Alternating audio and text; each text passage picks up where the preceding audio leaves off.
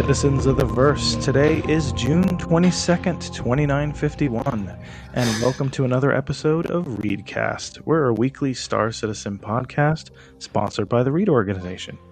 I'm your host, Way Too Geeky, and I'm joined by my co-host tonight, the man with all the questions, Seagard. Hey, Say hello, everybody. Seagard. Hey, everybody.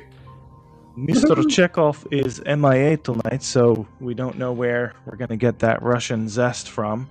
But more exciting, no offense, Chekhov, we do have a special guest tonight. We are joined by Grim, who's a member of Star Jump. Grim, welcome. Hello, thanks for having me. Yeah, of course. And Grim, you actually have the honor of being our first Readcast guest who isn't a member of Read. Awesome. So, I'll take that honor. Thanks so much for joining us. Yeah, I appreciate you having me on. But I guess for starters, for our guests who might not know what you do, why don't you tell us a little bit about yourself, a little bit more background about you? Well, I'm just a Star Citizen player like most of everyone out there. I guess most people, though, probably know me from some of the cinematic work I've been doing. Starting with the Drake cinematic last year at IAE, and then with the Aegis cinematic this year at Invictus. So it's kind of the two big projects. There's a lot more going on, but those are kind of the two things I guess people would know me by. Awesome, yeah. And we met you through VMZO, correct? Like, you Yes. guys do some work together with those Yes. cinematics? Awesome. Yeah, a lot of work. He helps me quite a bit. If it wasn't for him, the cinematics would not be what they are, for sure. And with the current projects I'm working on, some of those projects would be impossible without him because they require technical stuff that I cannot do. So, yeah, I cannot say enough about him. Oh, that's awesome. Yeah, that is awesome. Always great to hear. Now, one of the things that I forget to ask these days, but I always like asking guests for the first time that they join the show, what's your favorite thing to do in the game? You know, I started playing, honestly, in 3.8, like regularly. And at that time, I was able to do like just trading, hauling pretty stably. And I really enjoyed it. I had a lot of fun with it, just being kind of the space trucker. Since then, though, from about 3.9 onward, trading's been in either just not working for me because that patch has been bad for me personally, or other issues, just trading being broken or something. So I would say trading is my favorite. That's like the thing I'm looking most forward to, especially this cargo refactor that's coming. But when trading is not available, I would probably say mining. Yep, that's, pretty standard stuff that we do too, for the most part. That and bounties. Yeah, I'm not the best dogfighter, so I don't get into a lot of ship-to-ship combat. And when I do, I come out of it, usually with no wings, no tail. Right, My ship looks like a pod, yeah.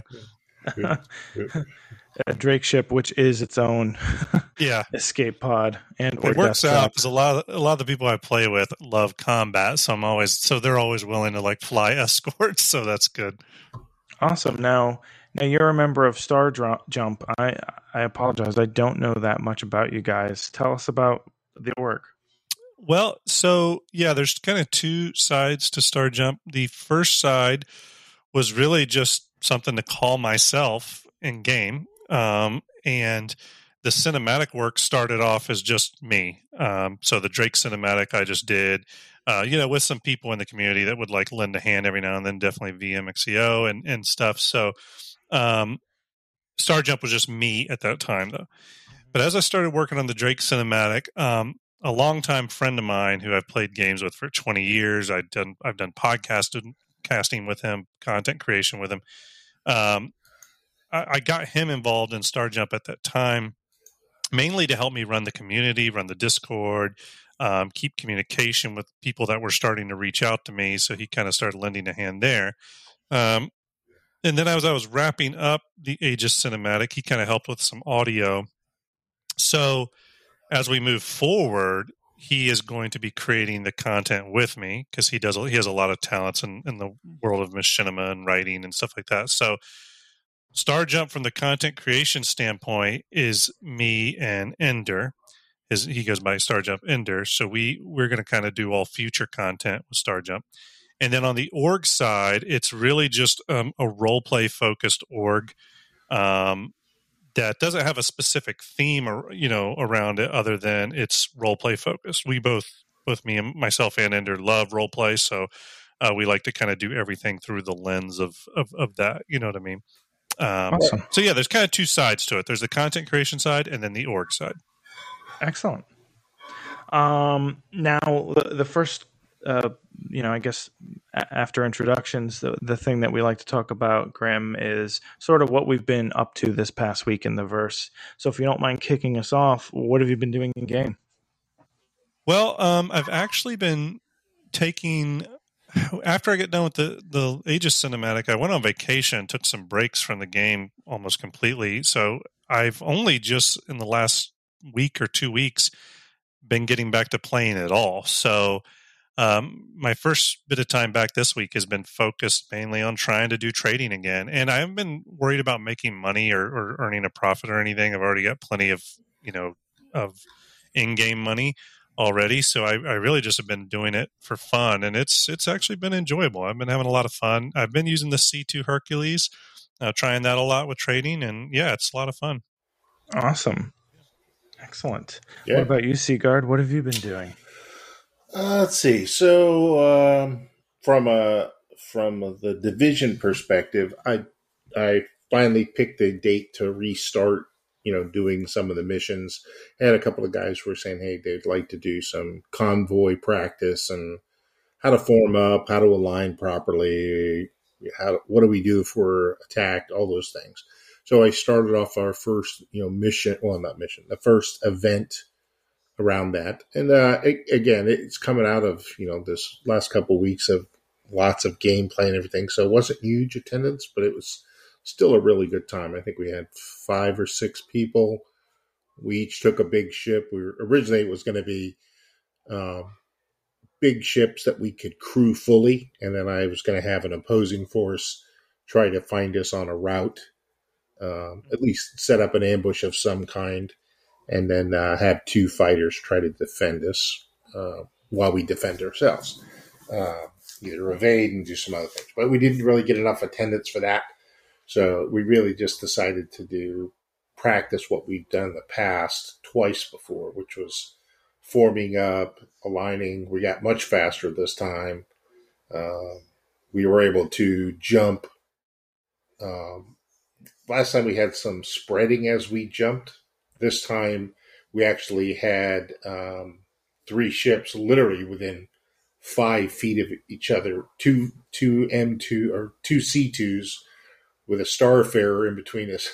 It was the two C2s we had lined up, and we were supposed to be kind of like the edge of the formation, and Bloody Badger decided he was going to shoehorn his way in between us. And it literally was. He actually bumped my ship out of the way, so I kind of moved over a couple of feet.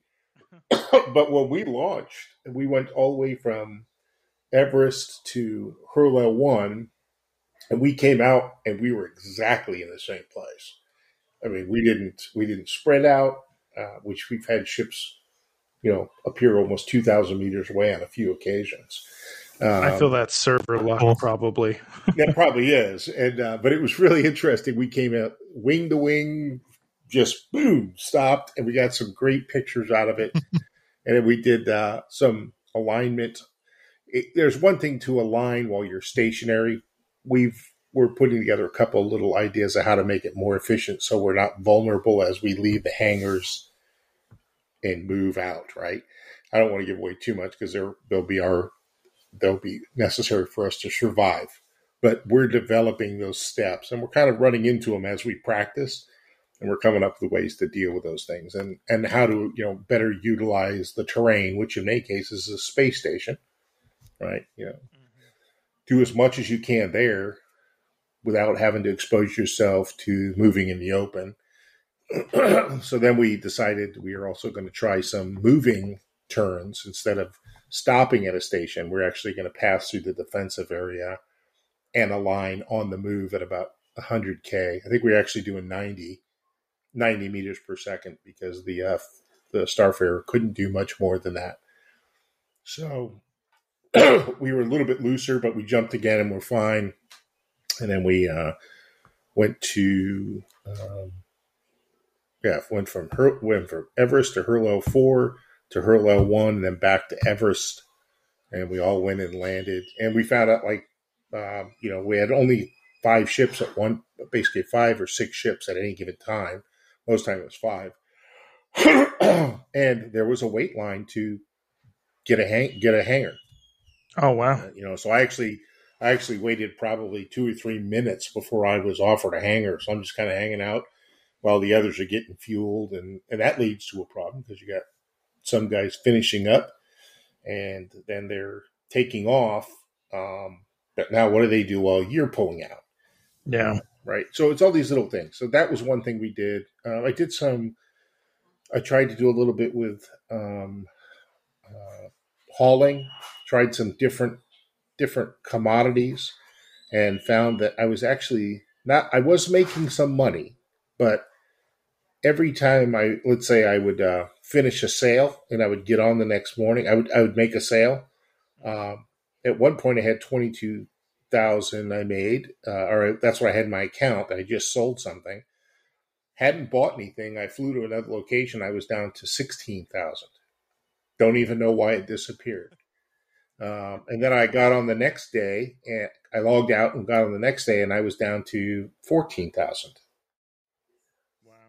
Don't know what was going on. So I was like hemorrhaging funds. Eventually I got down to 7,000. Oh my goodness. Not doing anything. I wasn't refueling. I wasn't doing anything. So I don't know what that's about. I really don't. A little weird. But long story short, that's what I kind of worked on. Kickstarting the org, practicing some convoy stuff, and doing some stuff around the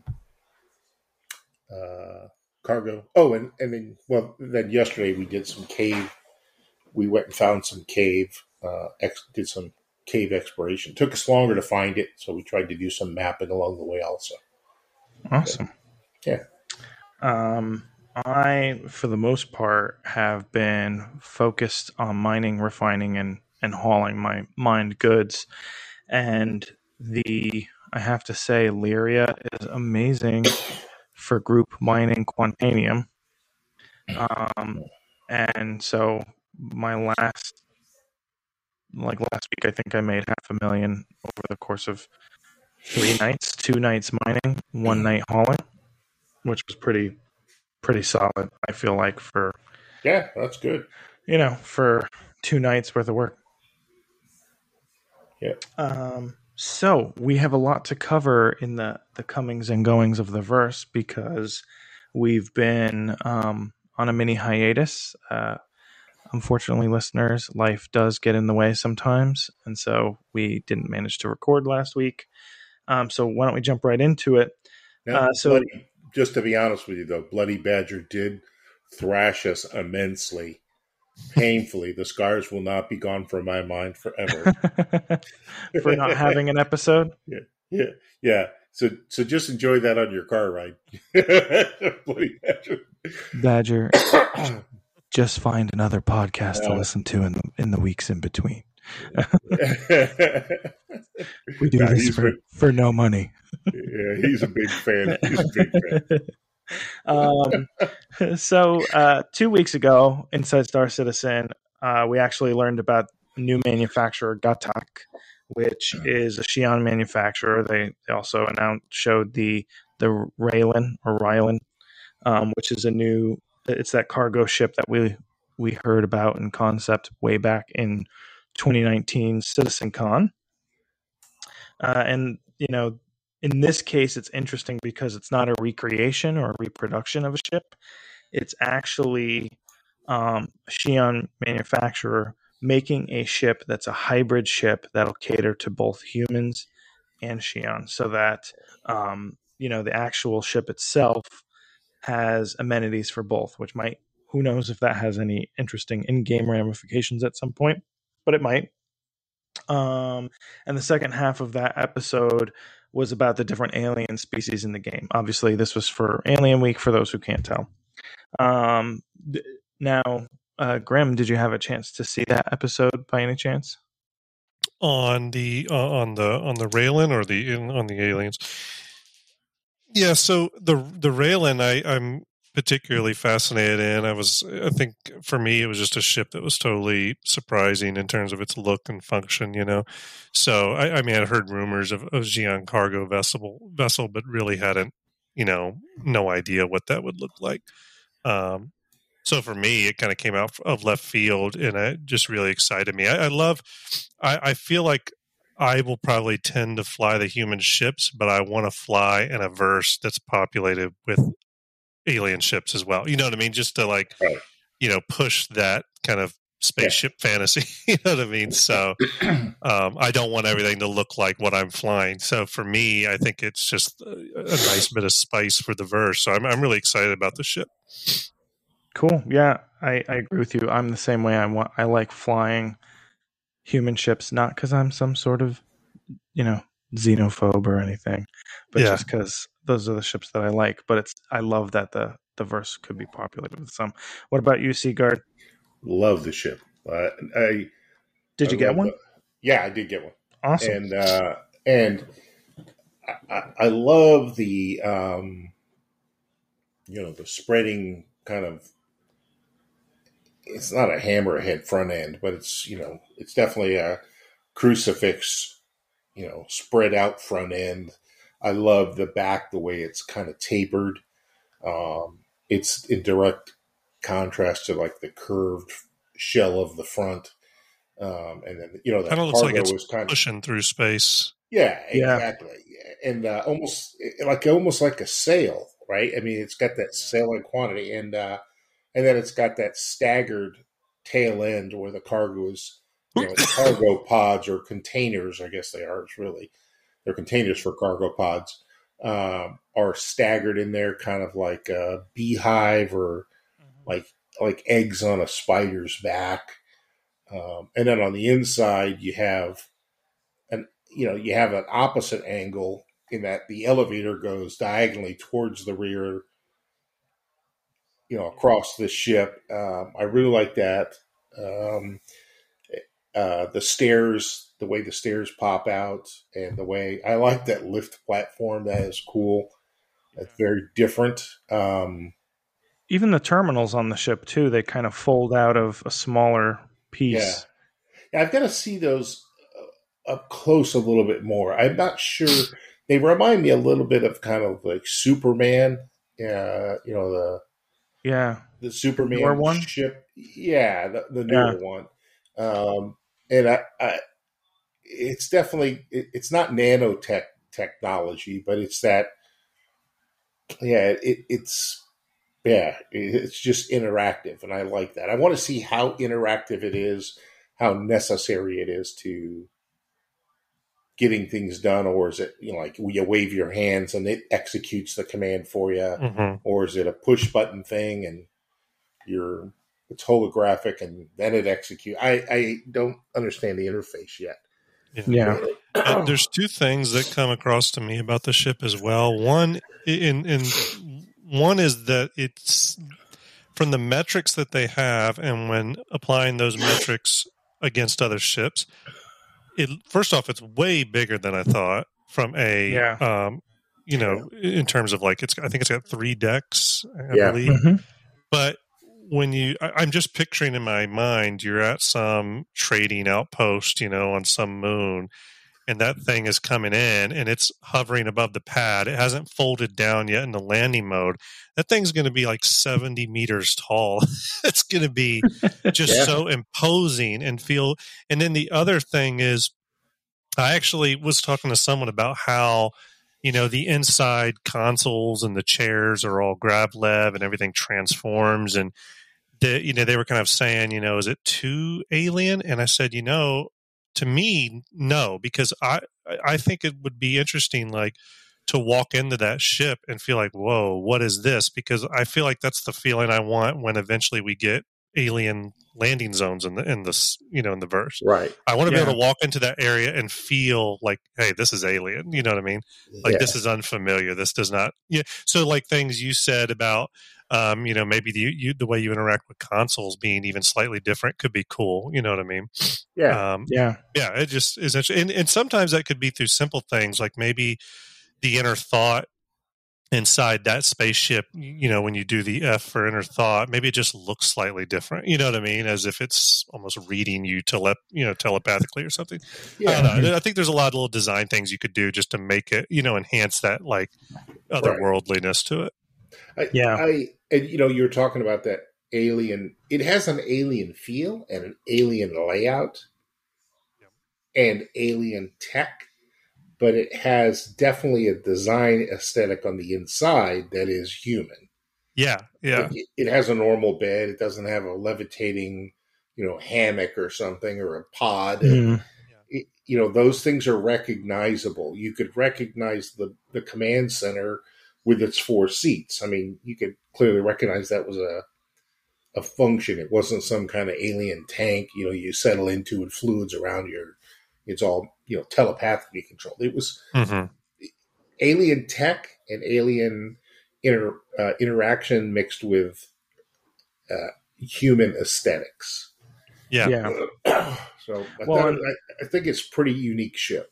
I think it captures, personally, I think it captures what they said, kind of the lore description of the ship, which is, you know what, Xi'an are all into like the newest trends and the cool things that are happening, and they're like, let's make a ship that humans can use. Instead of retrofitting one, let's just make it so we could share.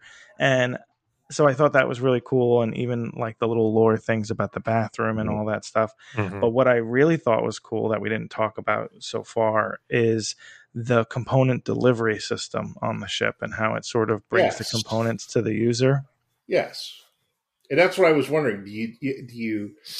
It almost seemed like they were standing in front of the components waiting for it to be brought down to them, but the console behind them was doing the work. And I didn't understand how that was really meant to be played out. Yeah, well, it clearly didn't show animations from the character for us to get a good hint. Yeah. So moving on, same thing that week for Star Citizen Live. It was Alien Week driven. It was a game dev episode, which Chekhov and I tend to really hate. But it's Jeremiah Lee, so you can't be too mad because he's funny. But on that episode, he created a new alien, which, for those who don't realize or didn't see the episode, it's not a new alien in our verse, but an alien, like an in-lore character, sort of like how the Xenomorphs or Godzilla are creatures to us in our sort of public conscious. I didn't really watch the whole thing, but one thing I will note is Jeremiah Lee cranks out a pretty visually stunning concept in an hour. I mean, oh yeah, and it was funny to see him start with Jared's face. yeah. But it was pretty impressive. Not my favorite type of episode, but still, it always is interesting. I remember he did the outlaw look with the a while back. It's kind of an outlaw character, wild west kind of look, and man, and his techniques are different every time. The guys, that was almost like a shadow of an image.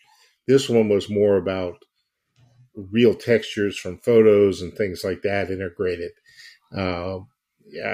He's talented. He's talented, no doubt about it. Yeah, that particular episode, while I didn't watch the entire thing, that one is stuff that I'm very familiar with from my time in the feature film industry, where a lot of the projects I was involved early on in a concepting phase, and we would do a lot of that, where we worked from photography, sometimes painted sources, and you would pull those together in almost a collage sort of way and do a lot of painting over that to create whatever concept image you're doing. And we would bust out tons of those a day. So that last episode was actually the technique I'm most familiar with when it comes to concepting. So it was kind of cool to see him do it, and he always does great work. So I would like to see him do one around one of the alien races and do it as a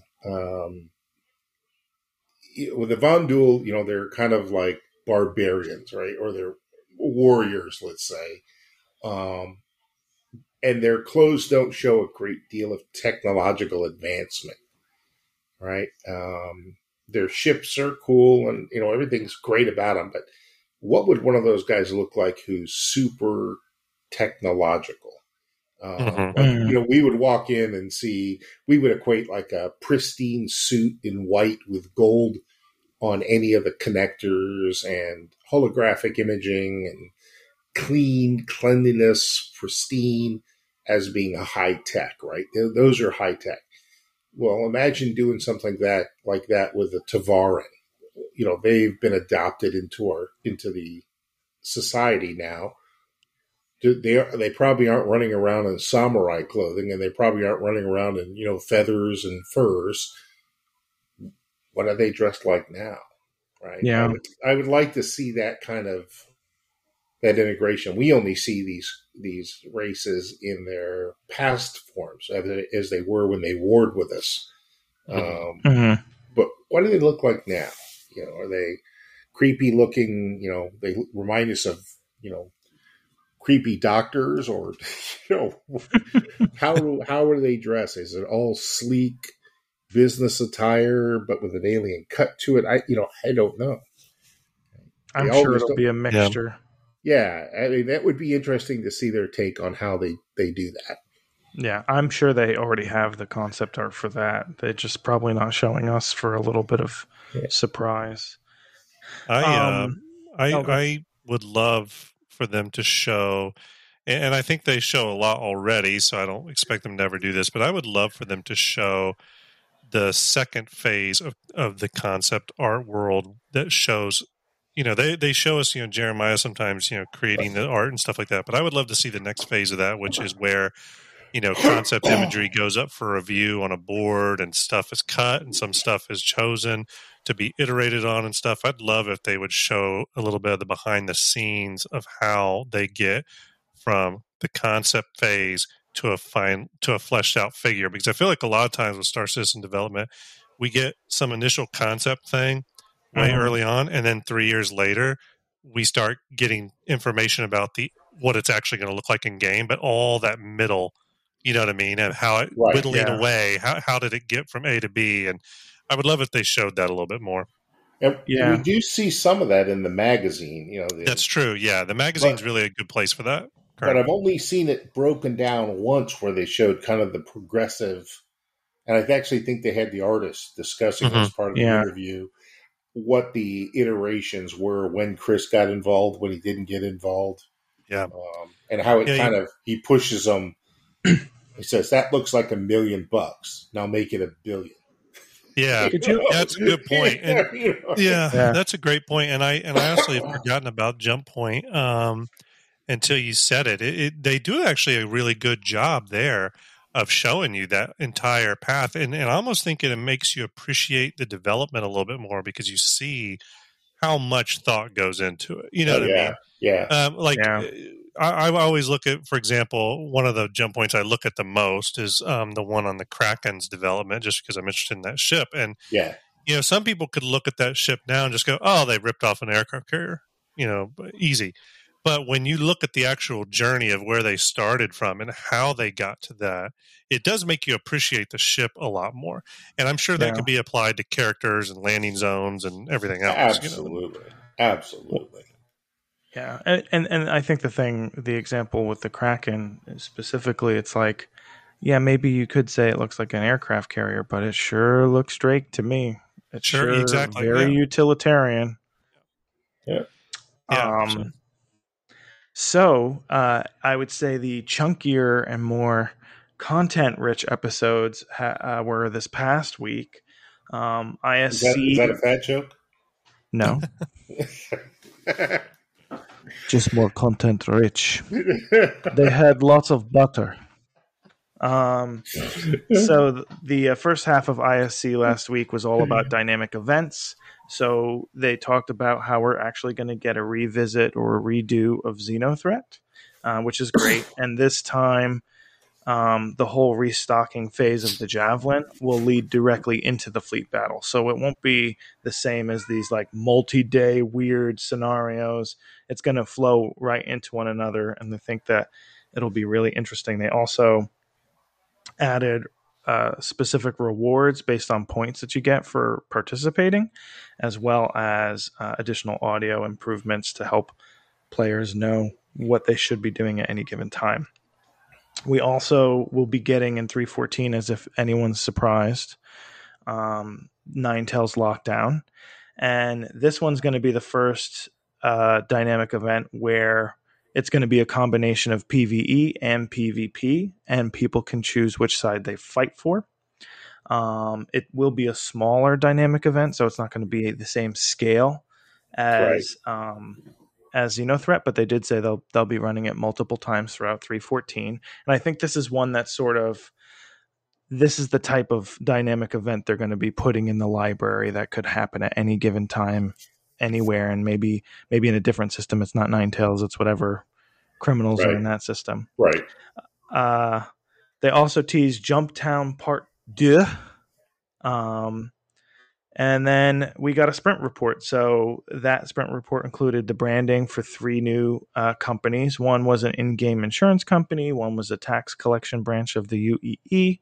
And then there was a ship customization company. We saw improved thruster effects when a ship is hovering over the ground, and how it displaces sand, dirt, etc. We got another look at fire propagation and how we'll get to see the direction of the flames and see how it's going to propagate on our ship. We were shown some changes to the Retaliator that they're making in order to bring it up to gold standard. We got another look at the Redeemer. We saw what looks like an almost complete Ares Ion, as well as a look at canvas slicing for ship HUDs. And last but not least, we got more images of colonial outposts, hospitals, and med centers, as well as the beautiful city of Orison at night. Grim, what'd you think of this episode? I thought it was awesome. There was a lot in it. I was especially, excited to see just again. Well, first off, the sprint report is definitely my favorite thing. It's always juicy of the week. But again, I'm super happy to see fire propagation still churning along. It seems like just a one-off feature, but for me, one might say burning along. Yeah, burning along. To me, when I think of fire propagation, though, I do think of multi-crew gameplay. Mm-hmm. And a lot of times when one thinks of multi-crew gameplay, you think, oh, okay, pilot, engineer, gunner, the turret operators. But I think of it that way, but also, pilot, someone putting out a fire, someone repair, those other actions that are not just, bespoke roles. And I see firefighting and stuff on a ship being one of those things. So that's why it means more to me than just, oh, your ship can catch on fire. You know what I mean? To me, it's a little bit of that like Sea of Thieves gameplay. Some of my friends will play Sea of, it's when Sea of Thieves, it's so much fun when, you're trying to outrun another boat. So you got the captain up there, trying to drive the boat, and you got people running up and downstairs, bailing water, patching up the walls. It feels intense. It feels like there's an urgency there. So, that's always great to see, and everything. It was a great episode this week. Yeah, I absolutely. Agree. What do you think, Seagard? What was your favorite part of it? Man, it was so much. It was really so much. Probably my favorite episode overall. In fact, both of them this week were, last week were just amazing. Who? Man, one thing I was surprised at that I didn't realize that we were going to see hospitals at Orison and Microtech so soon. Yeah. Well, with medical gameplay coming online, I will say, with some information I found out recently, just kind of through the grapevine of CIG employees and stuff, it looks like medical gameplay is going to be bigger than I thought it was, and more of an actual gameplay loop, even at this like tier 0 stage. So, I was pretty excited to see that. Not necessarily surprised based off some of the stuff I've been hearing, but excited to see it nonetheless. And I think that's partially why you see them going so full bore on all the hospitals. And there's actually going to be like clinics throughout the verse too. So the hospitals and clinics. Yep. Well, and let's face it, the gameplay is not till 3:15, but the locations being there is just going to be nice to see anyway, because they look pretty cool. Right. So you were asking, let me go back and answer that question. So definitely interested in all the ship stuff. I mean, that's probably the top. The one that got me to thinking the most was, you're going to think it's a random thought, but boy, it's to me, it just has given me probably an hour's worth of thought on it, pontificating it, as I would say.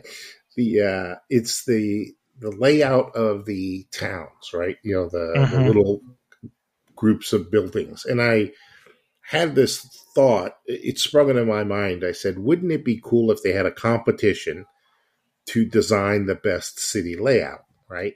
Or the town layout. And at first I thought, I don't know how we would do that. Maybe we draw the pictures. I don't know. But then as I started thinking more and more on it, that was my initial thought. Then I thought, well, towns in Europe are not set up anything like they are in the U.S.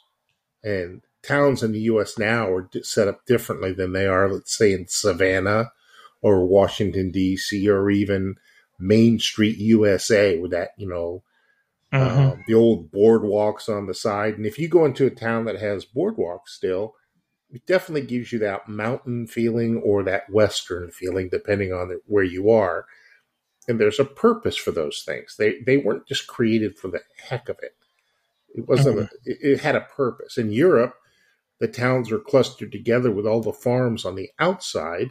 The fields are on the outside because they used to be walled to protect them, right? So they're much more condensed in a European-style setting, and then they're going to be close to a hilltop. And an American culture, we might put things more near a crossroad or a natural ford in a river, just because that's where people were traveling as they made these long hauls across the country in wagon trains. In Canada, it's going to be different again, right? I would like to see that kind of opened up and let people kind of submit some ideas on it, right? Maybe make some stuff you could print out or copy and paste in PowerPoint or something, and kind of, give us some artifacts and how we might lay out a town, right? I have a feeling we'll see that with the Pioneer, because we'll get to actually lay out the town. I hope so, because I think that would be very, very cool. And, culturally, we've got to be, it just has to be there. I mean, it has to be different. You can't just have a group of buildings thrown down in the desert and go, there it is. Yeah. There has to be some story to it. And I may be wrong, but I thought I remember them saying something about how when constructing a town, there will be some sort of a almost RTS layout gameplay that occurs. Again, I could be wrong about that, but I thought I remember that being a thing.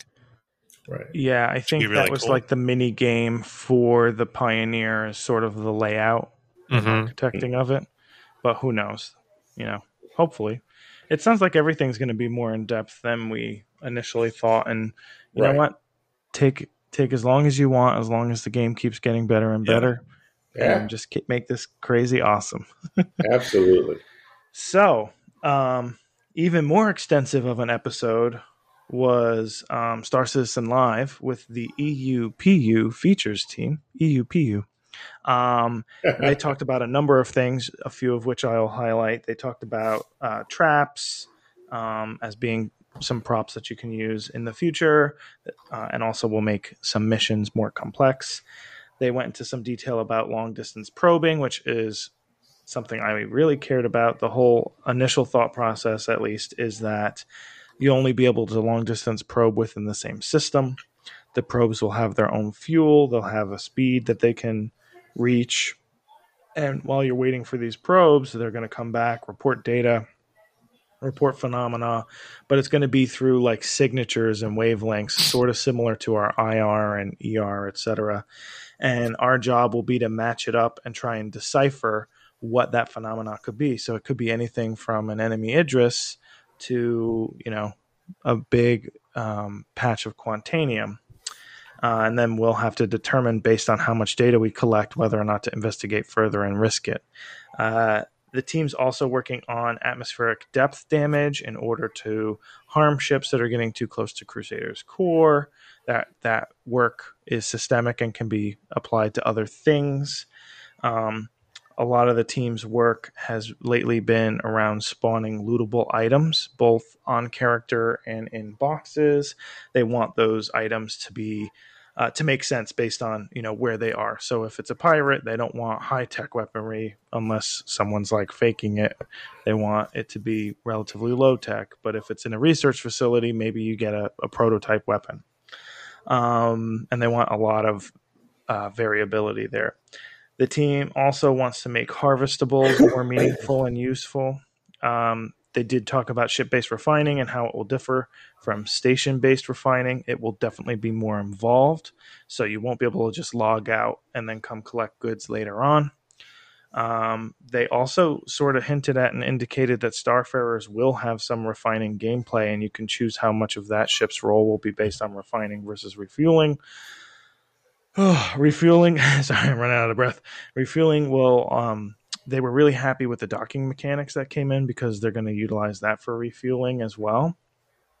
They also mentioned that mining as a feature, while not completed, is in a pretty good place now, and they're going to move on to other mechanics. The biggest changes that we'll see in the short term will likely be more variety of content with minables, so more difficult rocks to break, and then they are also thinking about how they can add to FPS mining. They also said you'll know when the gameplay loop is done when the Orion comes into the game, because that adds a lot of different features and functionality to mining. So that was at least the things I gleaned from the episode. Grim, what'd you think? That was jam-packed content. What excites you the most? This is the type of show I want them to do more and more of. Every week. Yeah. First and foremost, there's a lot to unpack there. One thing I'll say is, just as an overall, I love hearing that they created a system for something, in this case, docking, and they found another usage for it instead of constantly having to create all new from scratch systems. So again, hearing that sometimes, reassures me for other things in the game. You know what I mean? Because there are systems upon systems upon systems that have to be created. So the fact that they can reuse docking in a new way for refueling and stuff, all about it. Glad to hear that they're being efficient. All the stuff with the Starfarer actually was great to hear. And it really goes into something I wish they would talk about more, which is, why is such and such ship that I pledged for special? And I thought this episode was great because they really talked about the Starfarer. I've never cared about the Starfarer. I don't like its look. I don't like its insides. I was never interested in refueling or refining or any of that. But the way they talked about it, and they talked about how this ship was going to be special in that role, I seriously started going, do I need a Starfarer? You know what I mean? And I would like them to do that for all ships. You know what I mean? Talk about why this Carrack is special. Talk about why the Crucible is going to be special. Why is a light fighter special over a medium fighter or a large fighter? And I feel like we're starting to get some of that stuff. Even take into account this whole talk they had about refueling. When you transpose that onto a different system other than Stanton, like Pyro, which they did bring up, think about how a large system in terms of distance, like Pyro, with limited refueling opportunities, that's going to change gameplay for small fighters and, smaller ships in general. So it's interesting, I think, how something like scale and refueling can affect not just industry ships, but even small fighters. I just like that kind of interconnectedness. So again, I would like them to talk more in depth about the systems they're putting in place and how that is specifically going to affect ships. Because whether they like it or not, we pledged for we are supporting development through spaceships. You know what I mean? Yeah. They are really the lifeblood of the game in terms of that's our entry point into it. You know what I mean? Yeah. And so I don't think you can ever ignore the spaceship aspect of this whole thing. So again, I just really like that they were talking about refueling, but not refueling as like some vague concept. They were talking about it in like literally how it's going to work for the Starfarer. You know what I mean? Yeah. And I hope, honestly, that it sounds signals. meaningful. It does. It sounds meaningful, and I hope it also means we're going to get a smaller refueling ship as an option in the future. I think that'd be really cool. But yeah, there was a lot of stuff in that episode, to be honest. But to not talk for an hour about it, I would say that was the thing that excited me most was just hearing them talk about a system in relation to ships. Yep. Interconnectedness was a good exactly term. That integration. That was a good term because that really is key. Yeah. What excites you the most, Seagard? It's a similar theme. I've always been an Aurora and Starfarer fan. I mean, and the Aurora is, I don't know why, it's the game, the ship that I flew first, and it's the one I felt like, man, I was actually nervous. I think I've said that 100 times on the show. I was nervous. I didn't want to blow myself up taking this thing off the spaceship or space station in the middle of nowhere. I was really immersed, and it kind of stuck with me from day one. And the Starfarer is another one. A lot of guys don't like the interiors. It has an industrial vibe. It has from day one. It's big. It has the gantries on the back. It has these huge tanks. You can stack cargo in it, and it's a lot of cargo. It lacks an entryway other than the big ramp. I'll give it that. But that ship has fascinated me, and I just knew that there was potential with it. There's a lot of converts in our group too. Bloody Badger, is an avid guy now. I think Snorkel is another one. I mean, we have lots of people who like the Starfarer, and it is going to be essential that those things work well to support long expeditions.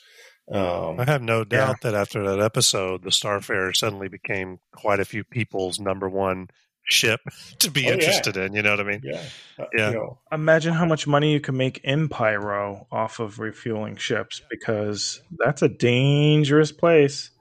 Well, and just to move a long distance, not only are you going to use that, they're going to have to find a balance between how much it carries as a useful load and how much forces it to go back and refill, right? If it can go all year without refilling, well, that's kind of ridiculous. But if you want to take on a reasonable expedition, you might be able to go out and back with one tanker.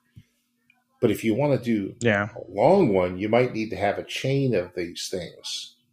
One that takes you out the first stage, the second one that goes out to the second stage of your journey, and the third one that gets you all the way back, right? There's some coordination there. So I was very thrilled about that. I was definitely thrilled about that. I was also thrilled to see, hear about the updates going on in the Taurus, to bring it up to the modern standards with light switches and things like that, which means that the common frame of the Connies will probably be brought to that stage. The Connies look pretty good right now, but that'll put them into that realm of, a very good ship. And I love those ships also. It was an exciting episode. I mean, it kind of like it reinvigorated me quite a bit. So, I personally, sorry. No, go ahead. Oh, I was going to say, I personally, well, that was interesting. And I would say the thing that you guys touched upon that they even talked about, I think in more detail than I did in my description, is things like refueling tie into resource management, and resource management is a very big system that ties into a lot of other things, like power management, like rerouting power, like I think even things like physicalized damage technically tie into the resource system, because you need certain resources in order to add to the hull or whatever the case may be. But I think I really like the long distance probing stuff, and obviously for me being an explorer and being Mr. Carrick, it gives me a reason to sit there and find phenomena for the org to go hunt and be able to read that. And it sounds like it's coming in this year or early next year, based on where it sits on the roadmap. So that's pretty cool, because the early vestiges of exploration are built in that.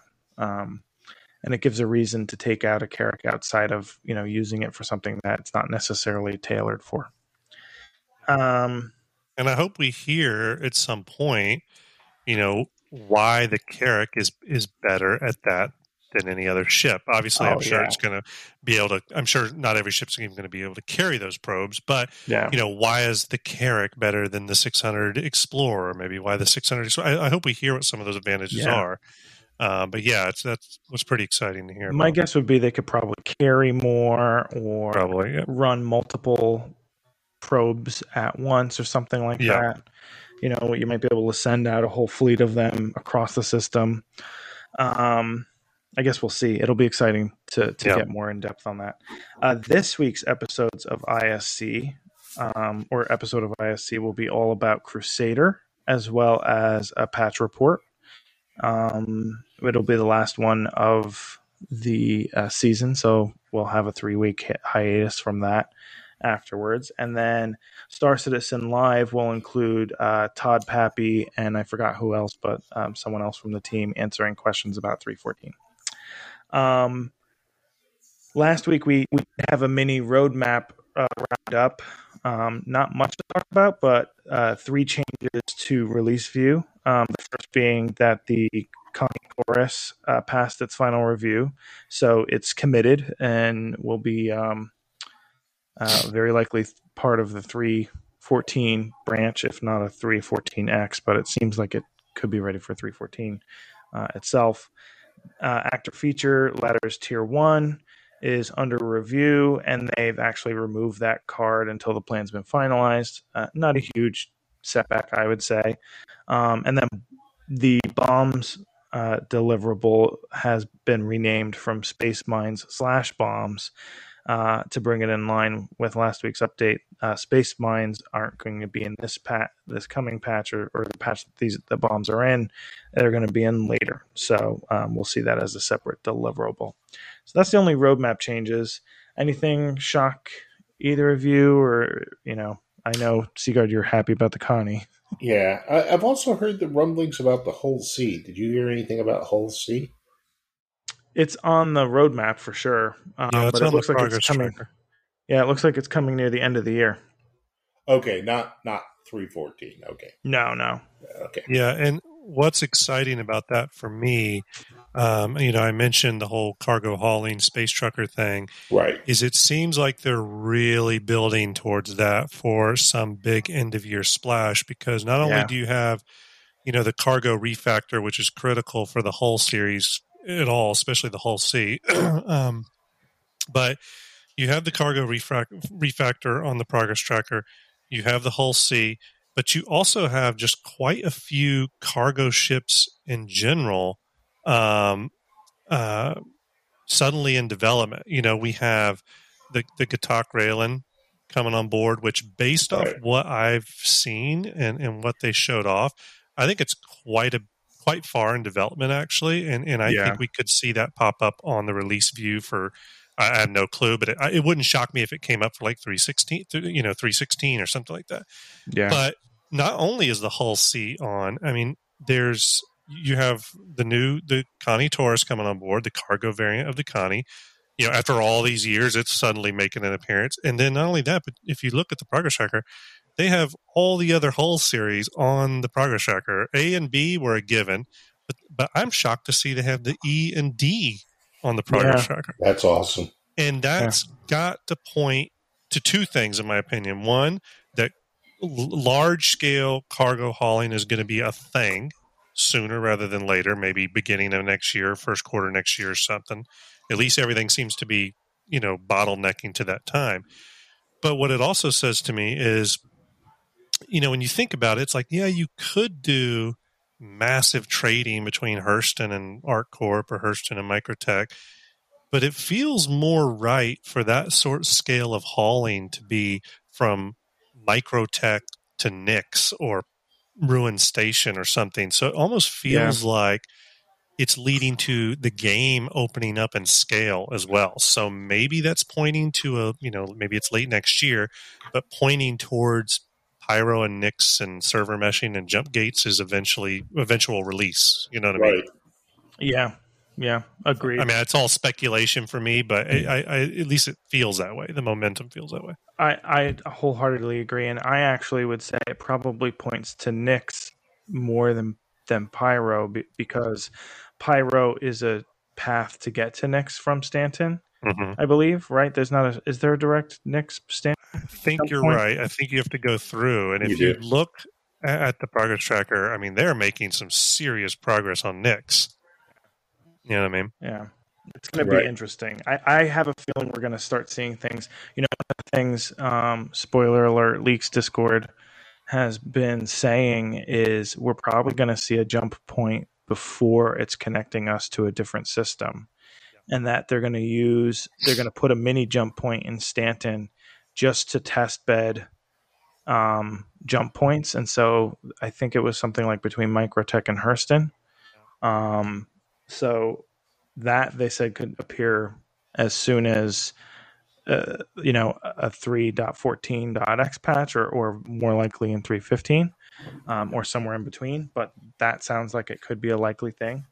And sort of speaking about WikiLeaks, or WikiLeaks, I mean, C-Leaks, Evo Kadi is live. We're actually in the second patch of Evo. They went live last week. And, now it looks like it's in their second patch. It launched today. So exciting stuff. Most of it seems to be pointing towards testing out Crusader and Oriason, and it definitely sounded really slow, but all the early patches are, but super exciting. Grim, what do you think so far? Have you been reading any of that stuff?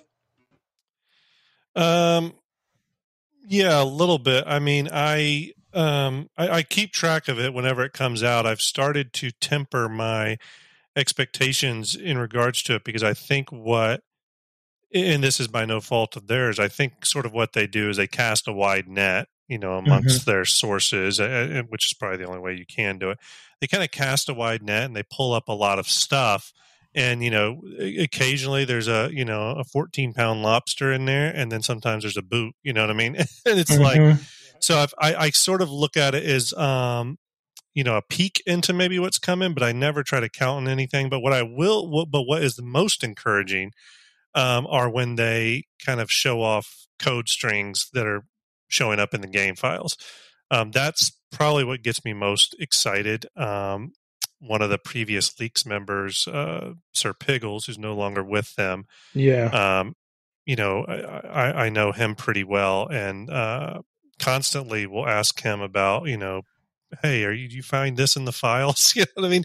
So I love when they post information that's kind of from the files instead of just, hey, there's a person who works at Stones, so one of the things I know that popped up recently were some strings for the Polaris. So I'd kind of given up hope when it was removed from the roadmap. But now my hope is slowly rekindling. There's like a small ember burning in the fireplace. It's not much, but it's slightly there. They had some placeholder Polaris armor code strings or something. So yeah, I mean, I get excited about that stuff. Again, it's something that I wish CIG would do more of. I know they like to keep things for the big reveal sometimes, but I wish they would kind of open the doors a little bit more. But I think Leaks has kind of come in to fill that gap, and that's probably the reason why Leaks has gotten so popular. Yeah. Super exciting stuff, though. Now, something else that came out in the past week that I think is really interesting and definitely something we've been hearing about for a while. But someone was talking about how they keep getting ganked at Port Olisar, and Luke Presley chimed in to say, well, look, something that we are doing that will address this is we are moving away from pad based landing, and we Yeah. are working on completely replacing Port Olisar. Mm. Now, one of the things that I found interesting was the sheer reaction people had to that, in the sense that they don't want Port Olisar to be replaced, despite the fact that it's a legacy asset that doesn't fit within the game currently. But also, they're assuming it's going to be an R&R, which I don't think it is. I hope not. We actually had quite a lively discussion about this on the Star Jump Discord as well. I hope it's something special. I personally do not like that they're getting rid of pads as an option and kind of moving towards hangers to deal with the pad ramming issue. I think there's some other ways they could maybe fix the situation, but it's a complicated one. Like one of the things I was thinking about was like, well, if we were having a discussion amongst a bunch of people, and I said, what I think is, I think they need to have, when you come into a busy landing zone, you need to do some things before you enter that landing zone. For one, you need to turn off your weapons, right? Or they need to build in that functionality to kind of quick turn off the weapons. You need to be at under a certain speed. You need to have your angle attack at not shooting straight down like a missile. You know what I mean? Yeah. Things like that. And then someone who was in that conversation with, and the reason I thought that is because, air traffic control towers do that. If you take, and then someone kind of came back at me and said, well, that seems like a hard ask when you're going to have people bringing in time sensitive and cargo in to have them go at a speed limit. And I was thinking, well, a lot of times that time sensitive cargo is going to be volatile, and should they really be flying in at breakneck speeds with volatile cargo? Yeah. And so you start to kind of look at it, and it's a complicated problem, but I would really like there to be, when you're coming into a landing zone, you have to obey strict air traffic control. Now, not no fly zones where your autopilot takes over. I don't like that. But strict no fly laws. And if you violate those laws, for example, if you're coming in at a speed, and maybe it's like a 10-mile radius, but they see you coming in at a speed 700, whatever, you come burning in, the atmosphere is on flames around you, and you have no signs of slowing, they should have size 8 turrets there that just auto lock on you and start lighting you up. Now, obviously, the AI for those turrets is probably not in game yet to be effective, but one of my favorite things is when I first started playing the game was walking out to Olisar. And I was going to my tiny little starter ship. I think it was an Aurora. Walking out there, and over on another pad was a Starfarer, and it was so huge compared to the Aurora. And it was one of those moments I was like, "Whoa, this game is amazing!" You know what I mean? It was an amazing moment, right? And I would hate to lose all that by everything being confined to hangars.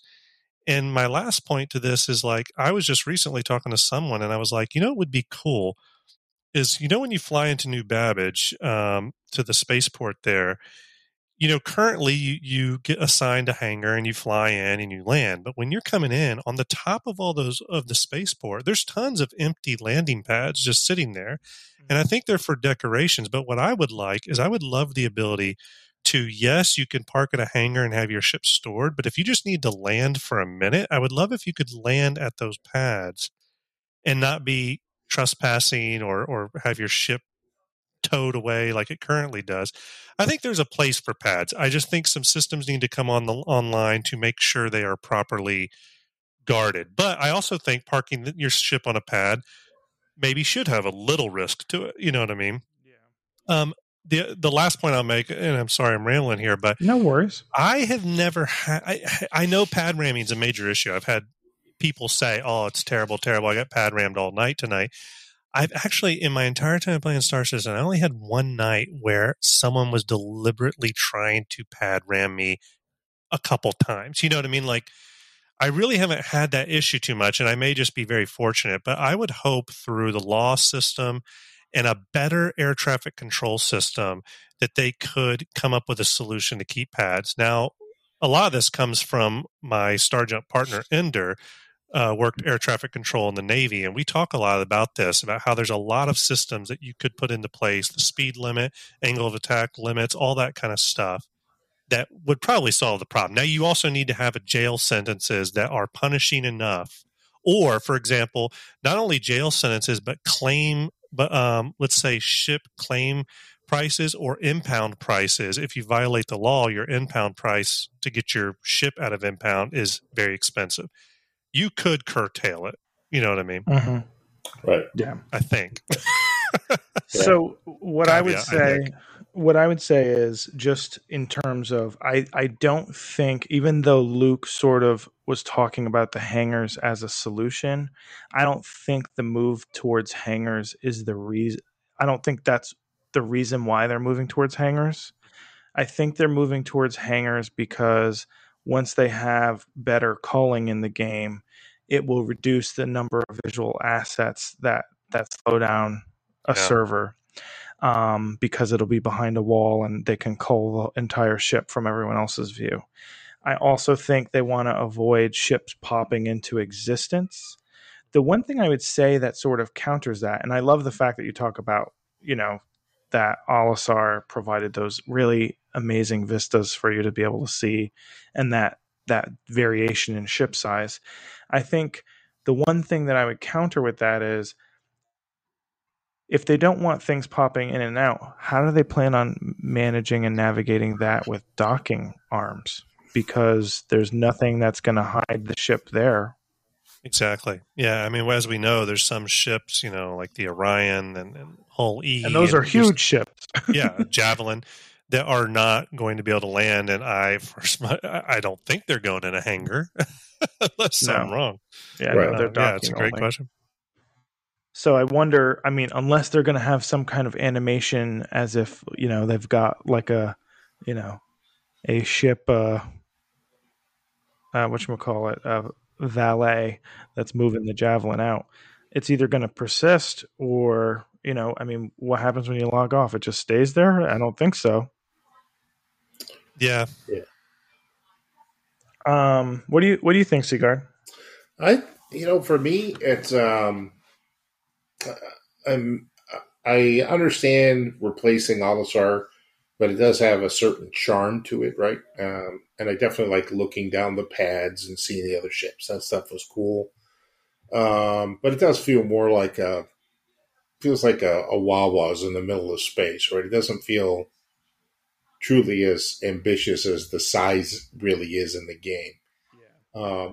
So I definitely could see replacing it, and I think it should. When it comes to hangars and those other activities, I am also with Grim about the control mechanisms. Like I see around Hurl L1 and some others, you have the, kind of like the fake landing strip effect or approach lights, right?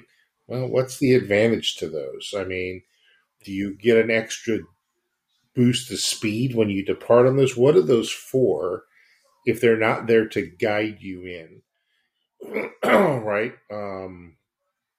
And how do you, or do they point to the next star system? What are they for? I like the visual effect. I mean, especially in the gas cloud, it's very cool. But I also recognize the fact that you really don't need, you don't need to put an Aurora in a massive hangar. It has to be more like a honeycomb. Yeah. Right? And there has to be some kind of mechanism of queuing so that people aren't just running in and out and smashing into each other. Yeah. Right? So I think the speed limit and the control is definitely a factor. I like that idea. If they can pull that off and make it a relatively quick stop for people who are just passing through, I think it'll be fine if they're using small hangars, leaving the big ones for the big ships, and then have a section for docking. I used to really like the old refueling setup they had, with the little drone that would pop up. Like Cryastro.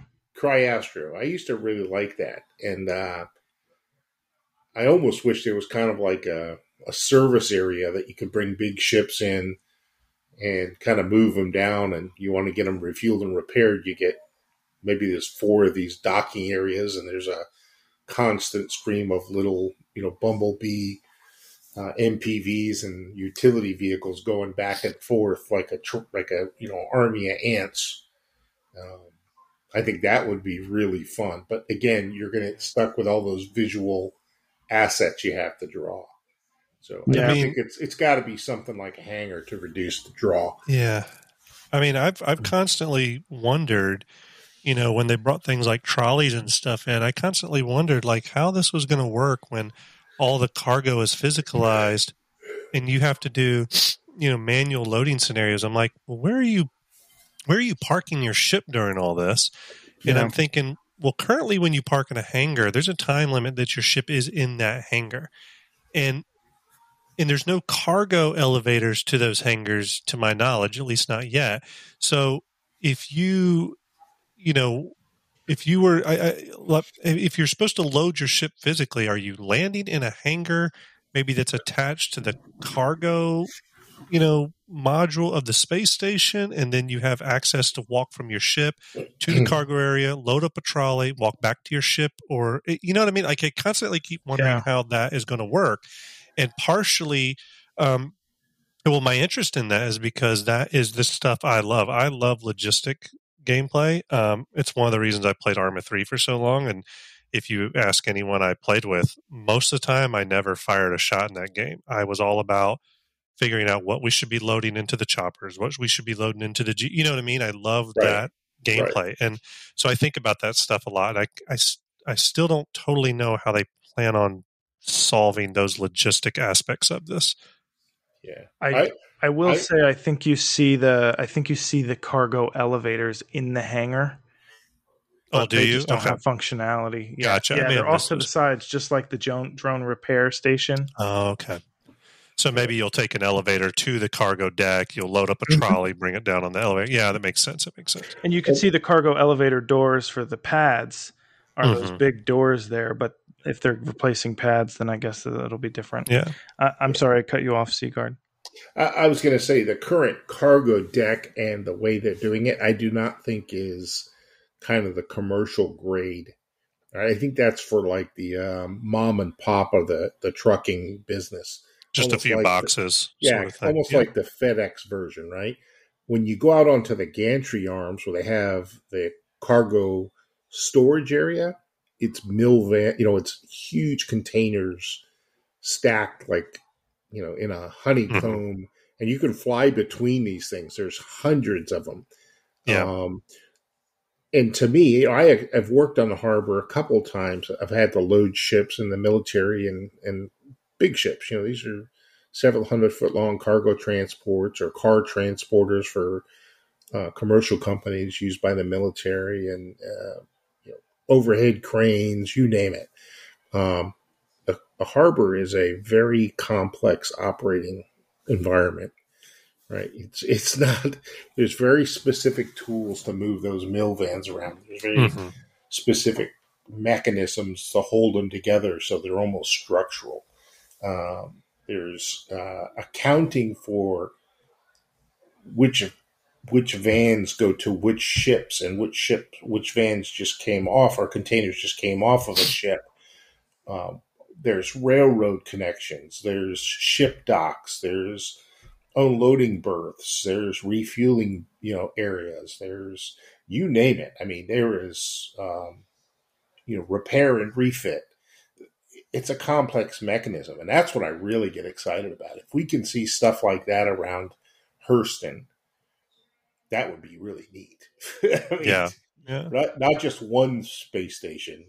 It's a small colony of space stations. Yeah, I know that there's... Is it Elite Dangerous that when you pull a ship... Maybe it's not. I can't remember which game it is. Where you pull a ship and it comes out on a pad, but the ship kind of goes into the station and gets risen up on like an elevator, and then the elevator, when it reaches the top, is the pad.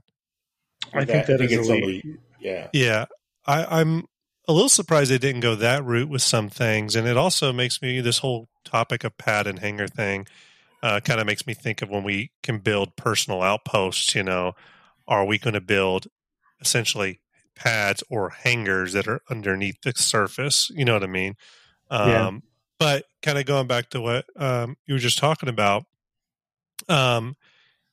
you take a ship again. I'll use the Kraken as example, just because I know a lot of its specs. But any ship, like the Hull C, the Hull D, the Hull E, any of these ships with massive cargo grids. I mean, even the Merchantman. I'm not sure what its grid's going to end up being, but let's say if it's the proposed kind of 1500 SEU or something. I mean, these ships, as they're getting bigger and bigger, are going to take longer and longer to load. And they have said on shows in the past that these monster ships, I mean, you're going to be loading them for a while. It may take an hour or an hour and a half to load these monsters. So again, it'll be interesting to see what facilities and stuff they have to support that length of gameplay loop. You know what I mean? I would love to see it 24 hours. Yeah, or exactly. Now you have however long it takes. You're hauling this, Hull E, and you're going to offload your supplies, and you're going to get another load picked up. The captain and logistician guys have to run around and coordinate all that, but the crew needs to go on R&R, so they need to catch a shuttle down to the Area 18 and go find the local bar and get hammered and try to pick up girls, right? I mean, there's a whole ecosystem that goes on around this. It's a huge industry. Well, with like 100,000 SCU of cargo, you probably expect it to take a few days. Right. Yeah. And, we could, and even like the differences between ships. A Caterpillar is very much a versatile ship in that it is able to go to a station. It can carry a fairly large load. It's mostly dry. It may be refrigerated goods or something like that, but it's not liquid, right? It's not containers, unless they're individually container cubes. And it has its own tractor beams to help it offload and onload. So it can go to very primitive areas and offload a fair amount of cargo. A freelancer doesn't have a tractor beam as far as I'm aware of. So it can go to even more primitive places, but it probably needs to have some kind of cart system to be able to manually unload it there. And it's not on the ship right now. So you could land a freelancer in the middle of a place, have a great buyer, but nobody will unload your ship. I think, and in real life, there are tramp steamers that go to these out-of-the-way places on an infrequent schedule, and they're not chartered, they're not liners, and they have a lot of their own derricks and cranes on the deck, and they don't carry a huge amount, but they travel up and down the coast and go up the river inlets, and they can unload into these small villages in Alaska or in Africa or in, wherever it may be. Or like bush planes and stuff, yeah. Yeah, they all have a different purpose, right? And I just don't want to see that just come down to, I want the ships to be varied enough so that it just doesn't come down to, oh, this ship carries more than that one, therefore I'm always going to take that ship. Yeah. Right? I want to be that guy who's taking a big cargo ship like a Caterpillar into a place where other guys cannot go. Therefore, I'm making money for doing that niche environment. And then the counterpart is that when I load up, I may not have pecking priority when I show up at a big space station with Hull E's. There might be 7 Hull E's there taking up all the resources. Never mind the guy showing up in an Aurora. I mean, that's like showing up at, Atlanta Airfield with its 6 or 8 runways in a Cessna. Yeah. There needs to be purpose to these ships and differentiators for them to be useful. Yeah. I see the Caterpillar, for instance, as a cargo ship. One, you could see its appeal to pirates because if you blow up a Hull E, then you have the tractor beams on each side and the doors open on all sides so that you can quickly get the containers into your ship. Right. And grab as much as you can as quickly as you can. But I could also see that being a really compelling ship for making deliveries, because say you're using the different sections to separate destinations, right? Right. You might be stocking up all of our outposts on one ship, and so the first outpost is going to be in the back module, the second, the next one, etc., where you can actually segment that, because you can see they all have their own manifests on that catwalk. So it'll be interesting to see. I mean, I do think a lot of the cargo stuff, I don't think you're going to be. I have a funny feeling you'll have the ability to do this, like a whole E. I have the feeling you have the ability to manually load it, but I think a lot of cases it'll be hiring the deck workers to do it for you, aka it'll be a loading timer. And that's key. And I would really love them to talk more about this. I know they've talked a little bit about, for example, hangar storage fees and things like that for these ships, but you bring up a great point. And when you think about the loading of a ship, if you take in all the financial, capital you're going to have to come prepared with when loading, say, a Hull E, what are you going to have to pay for? Well, you're going to have to pay for those deck workers, maybe the pad or hangar space or docking space for your ship. So that may turn into a balance of like, well, I wonder if it's going to go as deep as like, well, you can hire really skilled deck workers who can load it faster, thus decreasing your pad costs, but they cost more because there's more skilled workers. Like how deep is that going to go? And that level of like logistics metagaming is really interesting to me. Now, I don't necessarily want Star Citizen to turn into the spreadsheet simulator, but I would like a little bit of that, because I think that that's what's going to separate small scale industry or commercial gameplay from the large scale. And I'm interested in both scales. But for example, if hey, you know what? I got all weekend to play this game. I got no responsibilities this weekend. I'm going to load up my whole D. Then you can break out the calculator and really get into it, because things take time. But if you just got an hour to play, well, then you would go not with the whole D, you'd go with your Freelancer Max, because it's less spreadsheet gameplay at that level of the gameplay loop. You know what I mean? Yeah. Right. So that brings us to everyone's favorite segment. Anyone want to venture a guess? It's time for science. Time for science.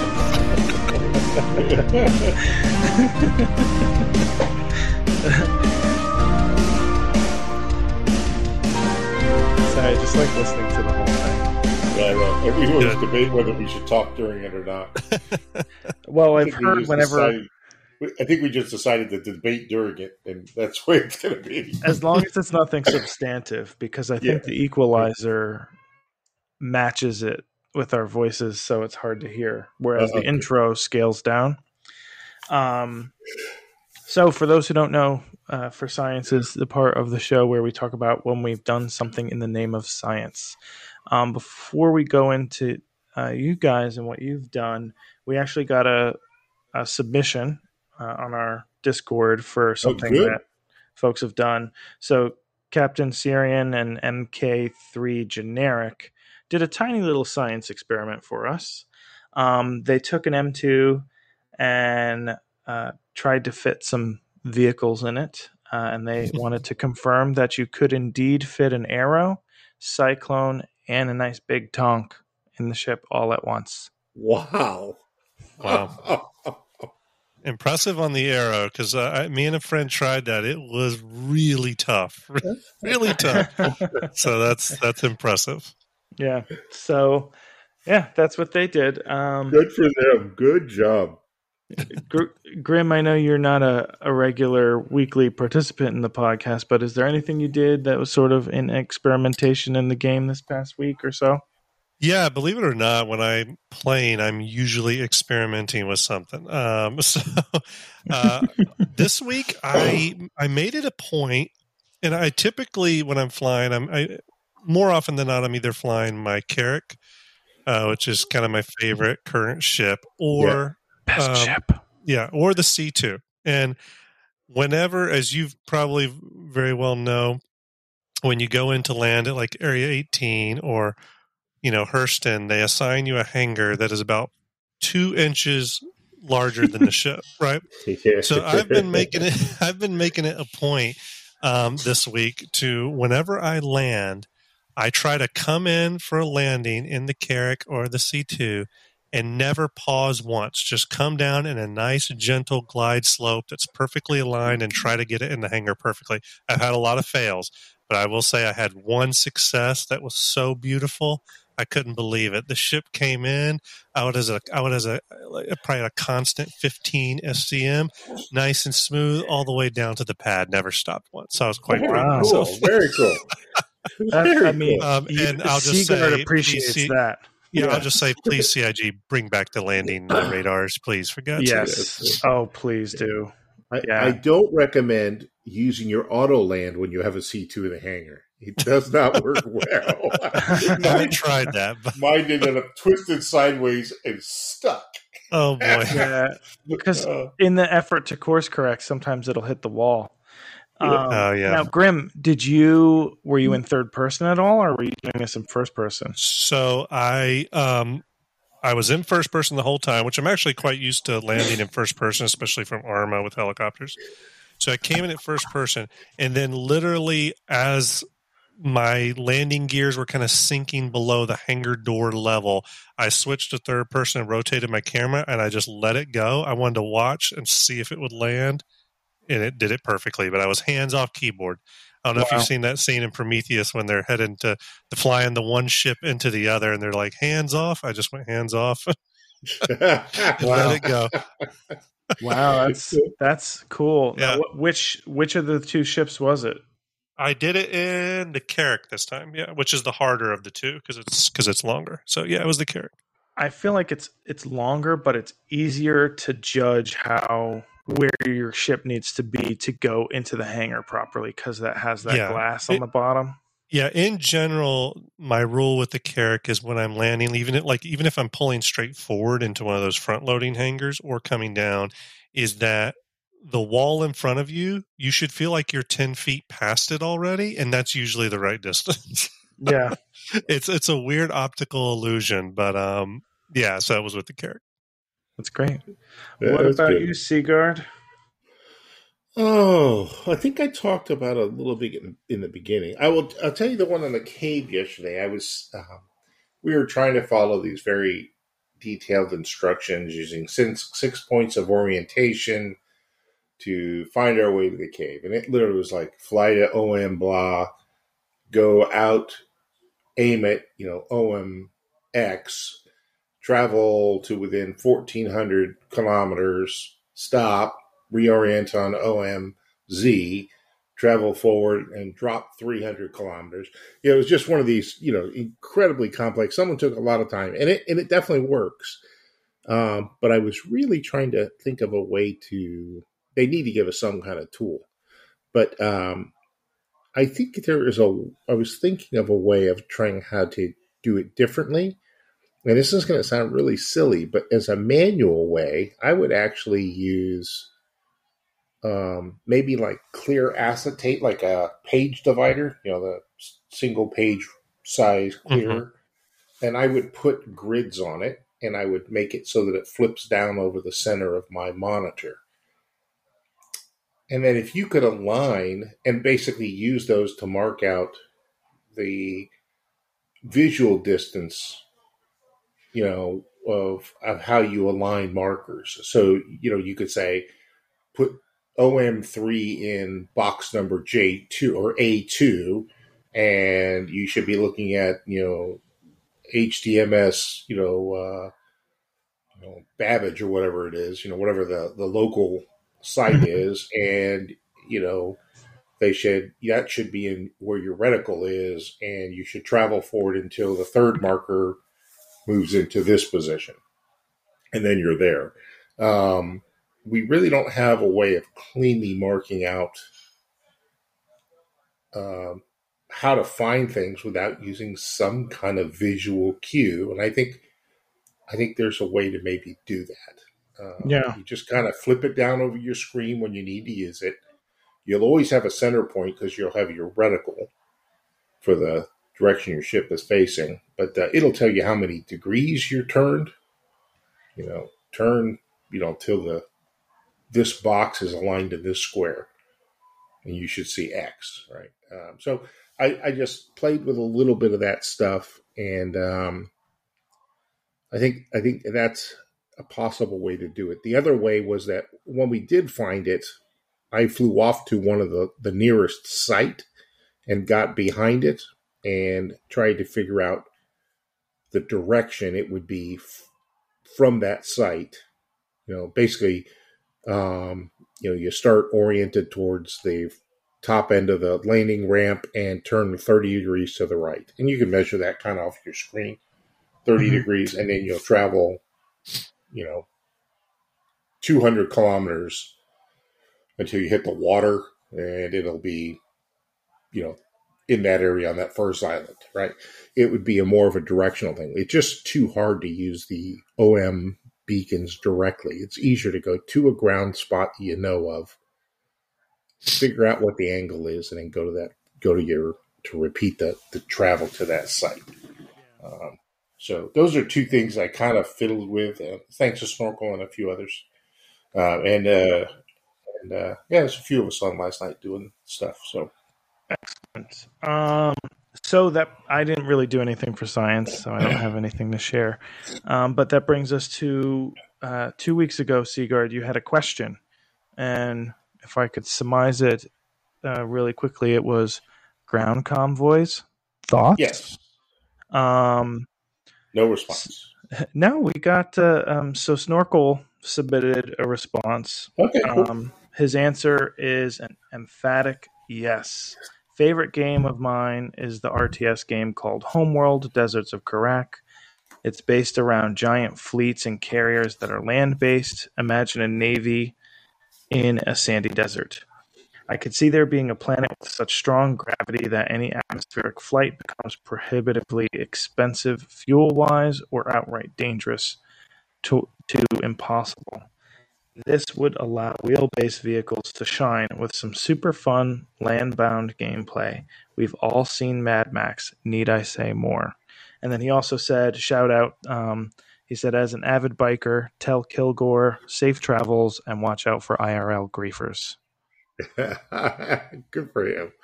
Good for him. So some love from the Care Bears, Kilgore.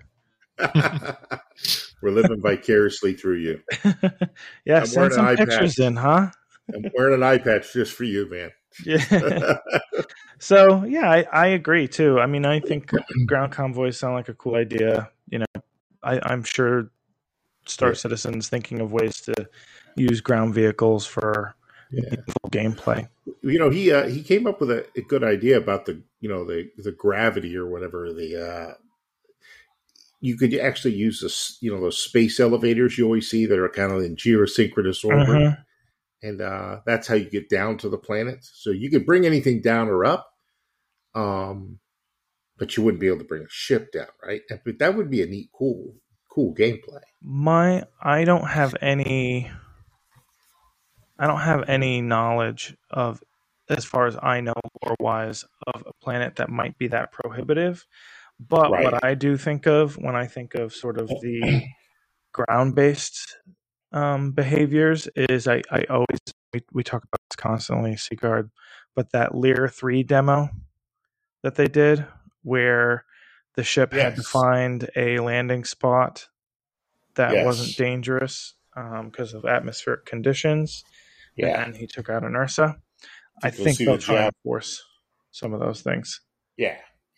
Because I think that could be. I have these neat little Ursa rovers, and I think they're great. And I love the way, like the back of the what's the clamshell? No, the kind of like a Humvee kind of looking vehicle. The Cyclone. Yeah, Cyclone. Yep. Cyclone. The back, the way a cargo pod opens up, and you could store. It's a great looking. It looks just fun, especially if you could camp halfway through, right? You could it's a 2-day thing, and you got to sleep on your cots in a tent or something in a habitat that you inflate. I mean, that would just be awesome. Yeah. So, yeah, I'm glad he wrote back. That's a good answer. Yeah. What do you think, Graham? What do you see the kind of future of ground-based vehicles? Well, I mean, I think that they're going to get very useful when, again, a lot of the stuff we've talked about during the show comes online. When you talk about, things such as a real cost of fuel and ships, being very especially large ships being very inefficient with fuel and atmosphere, fuel costs, fuel rarity. Wanting to be careful with your ships, obviously, because you can't just go reclaim it every time. Right. When a lot of those systems come on board, when you land your ship in the future, I think it's going to be less like, oh, I'm just going to buzz around the surface here, kind of carefree. And it's more going to be like, all right, I'm going to land, I'm going to unload my ground vehicle, which has got lower risk to it, and use it to do my surface, activities. I obviously think that they could bring in, that vehicle cave gameplay. I think that they could create an entire zone, zones, maybe pirate zones or something that are actually locked down to air traffic completely. And, you have to land on the outskirts and drive in. I always thought that could be kind of cool. Imagine if you had to land on the outskirts, a couple miles out from this small, pirate trading outpost on the surface of some moon. And so you have to take the risk of parking your ship way out there and driving in, but the reward is that they buy XYZ commodity at such high prices, or you can fence stolen goods there, whatever the case may be. Combine that with, we've seen how popular the Tonk is and the Nova tank, and they've stated, they're going to do more treaded vehicles. I think the more they create and the more they work on ground vehicles, the more they're seeing a bigger picture there. Theaters of War. I think Theaters of War is interesting because I'm actually really interested in Theaters of War, even though I'm not really a combat player in the PU.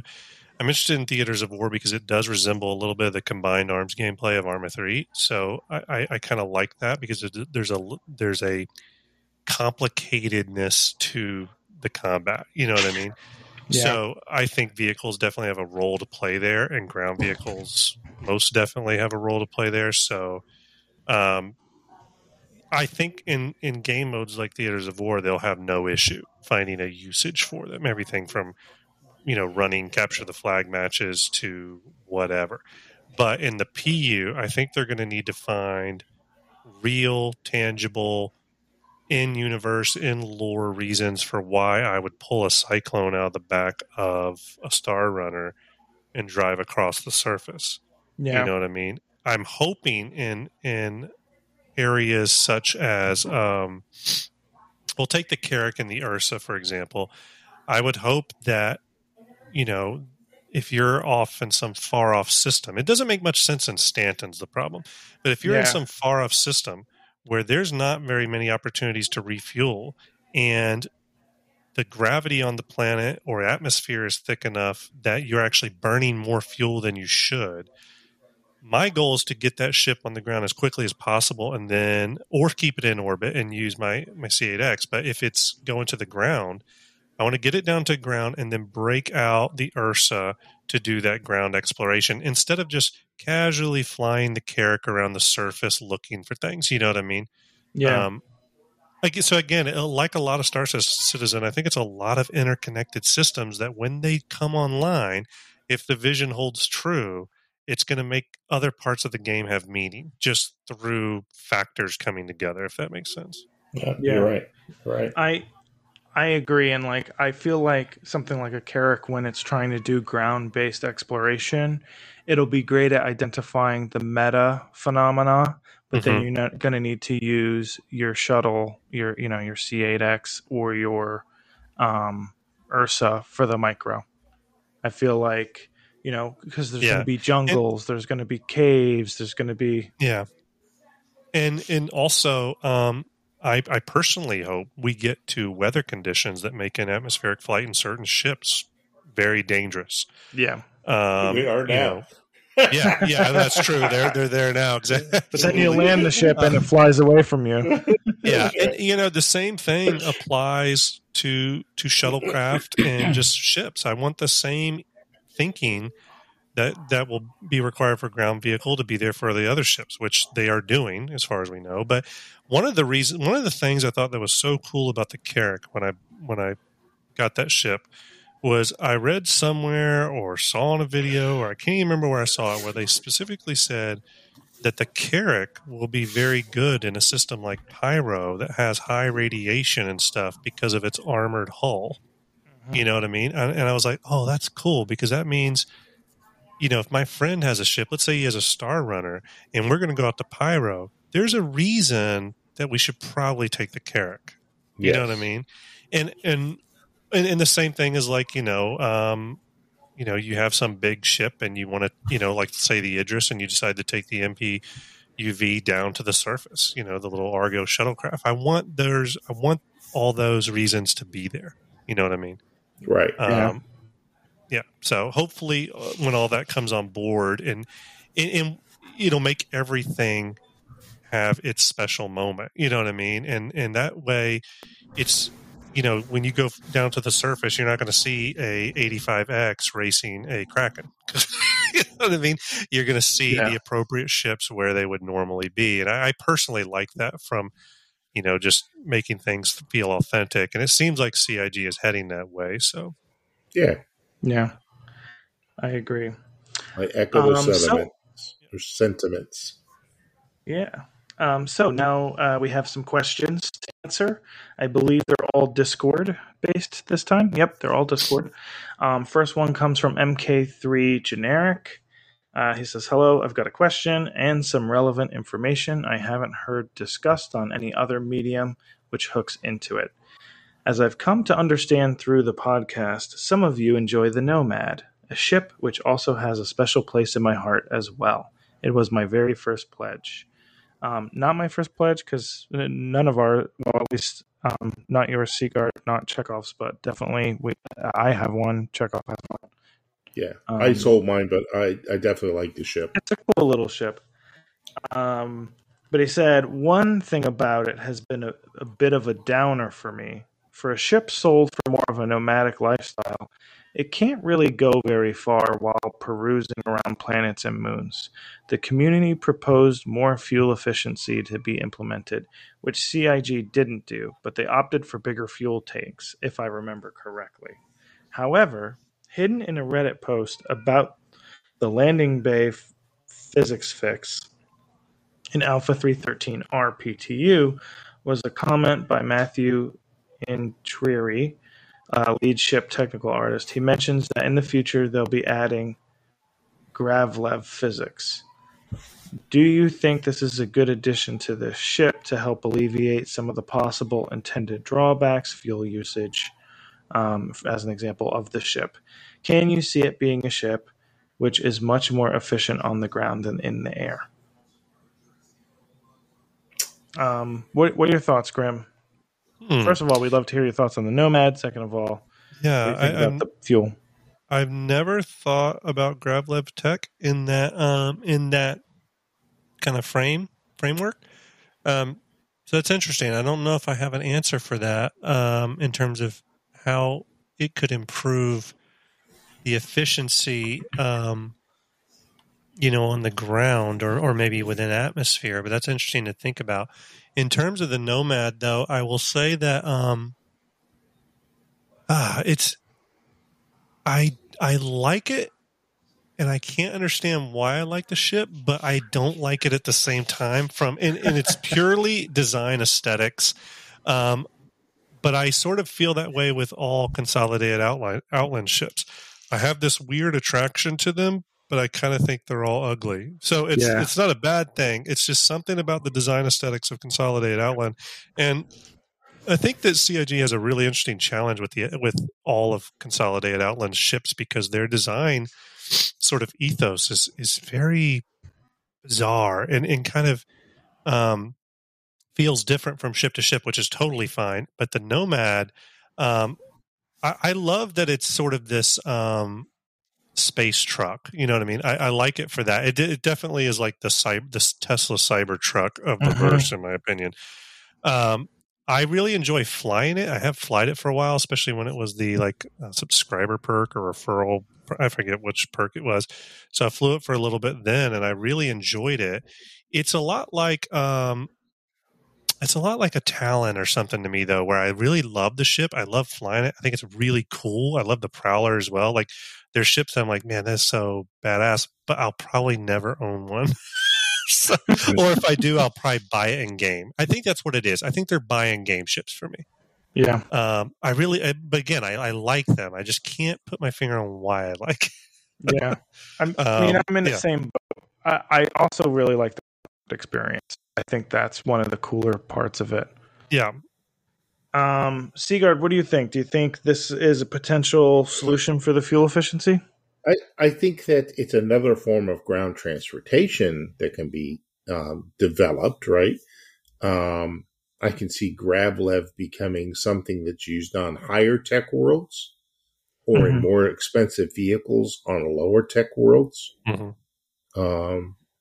But I don't know that it's going to change the overall effectiveness or efficiency of vehicles over the standard tire as they have it in the game. A tire is an efficient way of getting around. It's a wheel. GravLev is technology. So I think it would be great in areas like Area 18. That technology would be great to see on a line of vehicles by Consolidated for grand transportation. And I do think it is. If the Aurora is a car, that brought us into space, then the Nomad is the pickup truck with a king cab on it. Because I think the other pickup truck is probably the Reliant. Right. Yeah. And again, it could be systems based. I mean, there's a lot of ways you can make GravLev really interesting. Planets with toxic surfaces, acidic surfaces, sulfuric surfaces. GravLev would be great. Maybe GravLev would be great for drop ships. You know what I mean? Where you can make more harder landings without damaging your ship. I don't know, but I think the technology is cool, and I do think it should be more in the game. I do think there should be more of it. So I'm reading into his question a little bit more. I think what he's saying, though, is that GravLev, as a feature of the Nomad, may help with their actual fuel efficiency. And so I guess my assumption would be that would mean it'd have to be pretty close to the ground.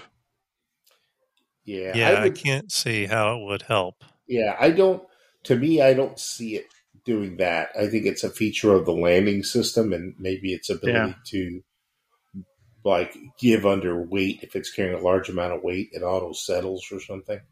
But I do think, and we've had this discussion, several of us have had it, saying you got to get the faster drives. Time is money, get the faster drives, and you just have to refuel more. I'm the exact opposite. I'm a logistics guy, and I am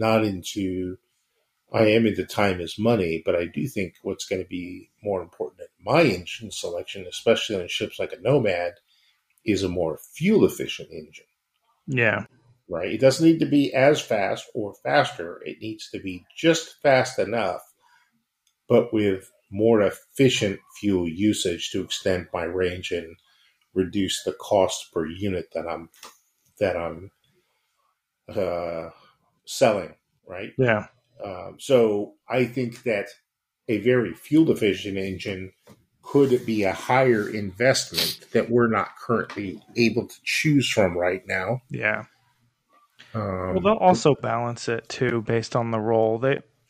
These aren't final state, So we'll see a balance happen at some point. Yeah, I think that's key. I think a lot of this ship stuff is so tentative at this point.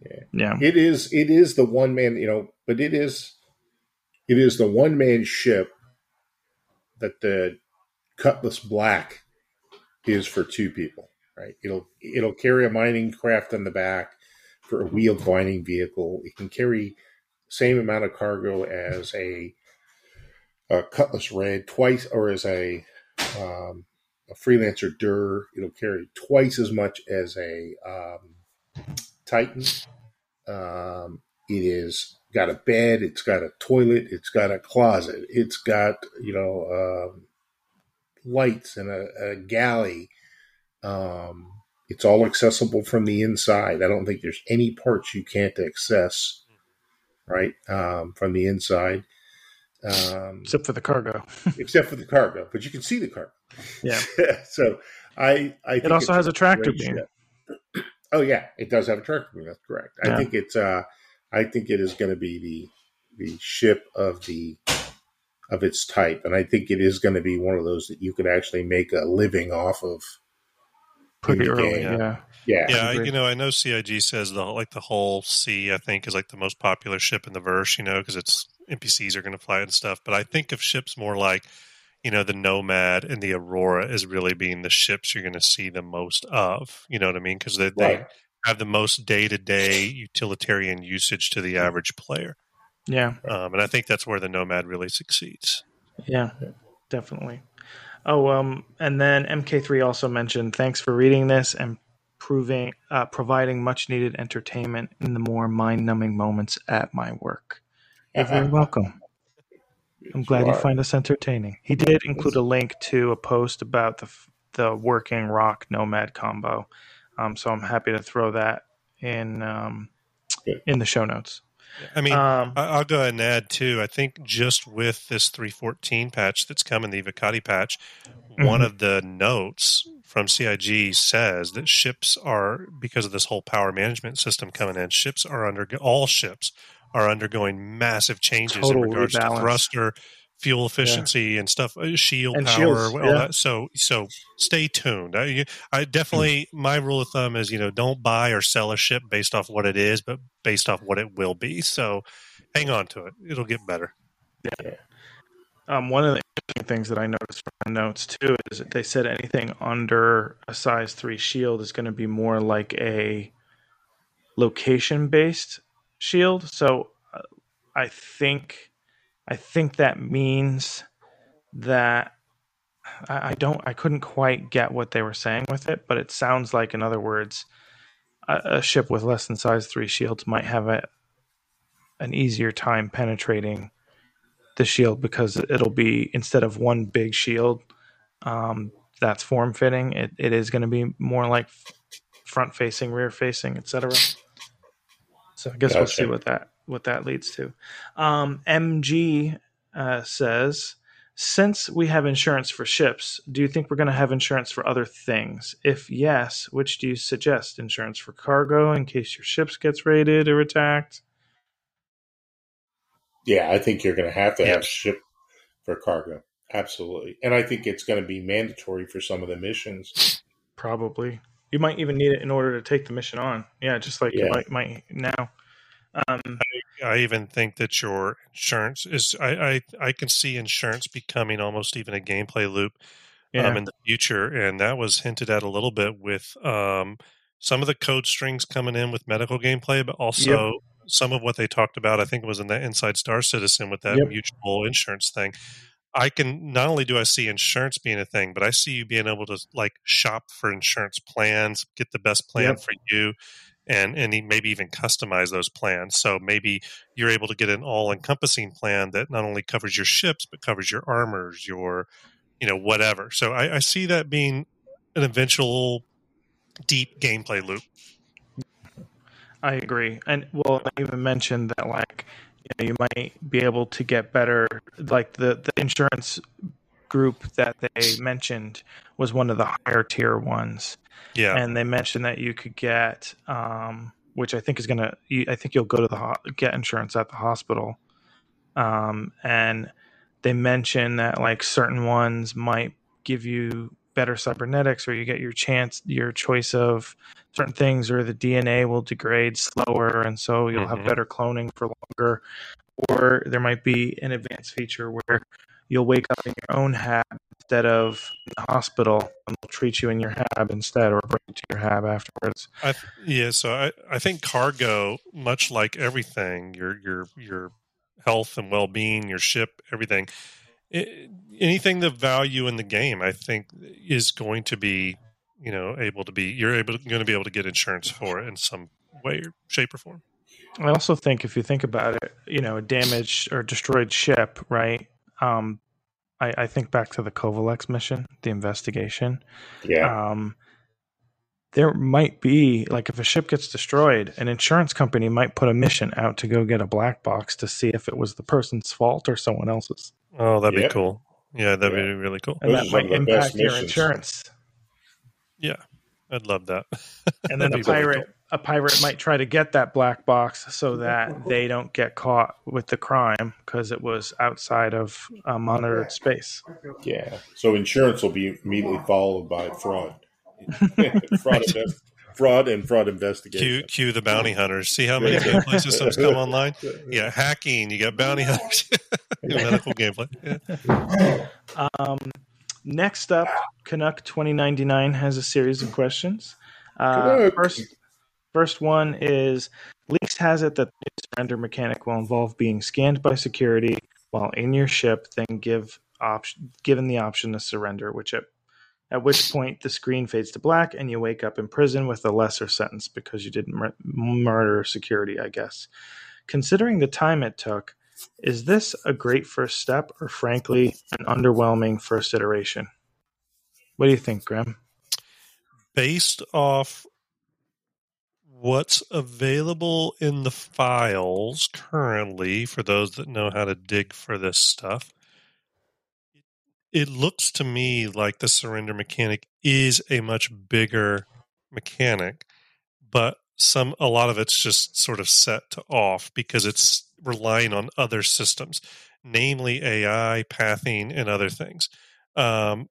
So for right now, until those systems catch up, surrender will be, you select surrender and screen fades to black, you wake up in prison with a shorter sentence. But from what it looks like, based off kind of things in files, it seems like there's a deeper system eventually at play. Yeah. Because you might be able to have your colleagues rescue you, or etc. Colleagues. Yeah. Is that what you call fellow pirates? Your colleagues? This is my space pirate colleague. Your mates, maybe. I don't know. Blind Bill. Blind Bill over here is going to rescue me from you, from this prison transport. But, it's not too different than, like, the current refuel, repair, rearm functions.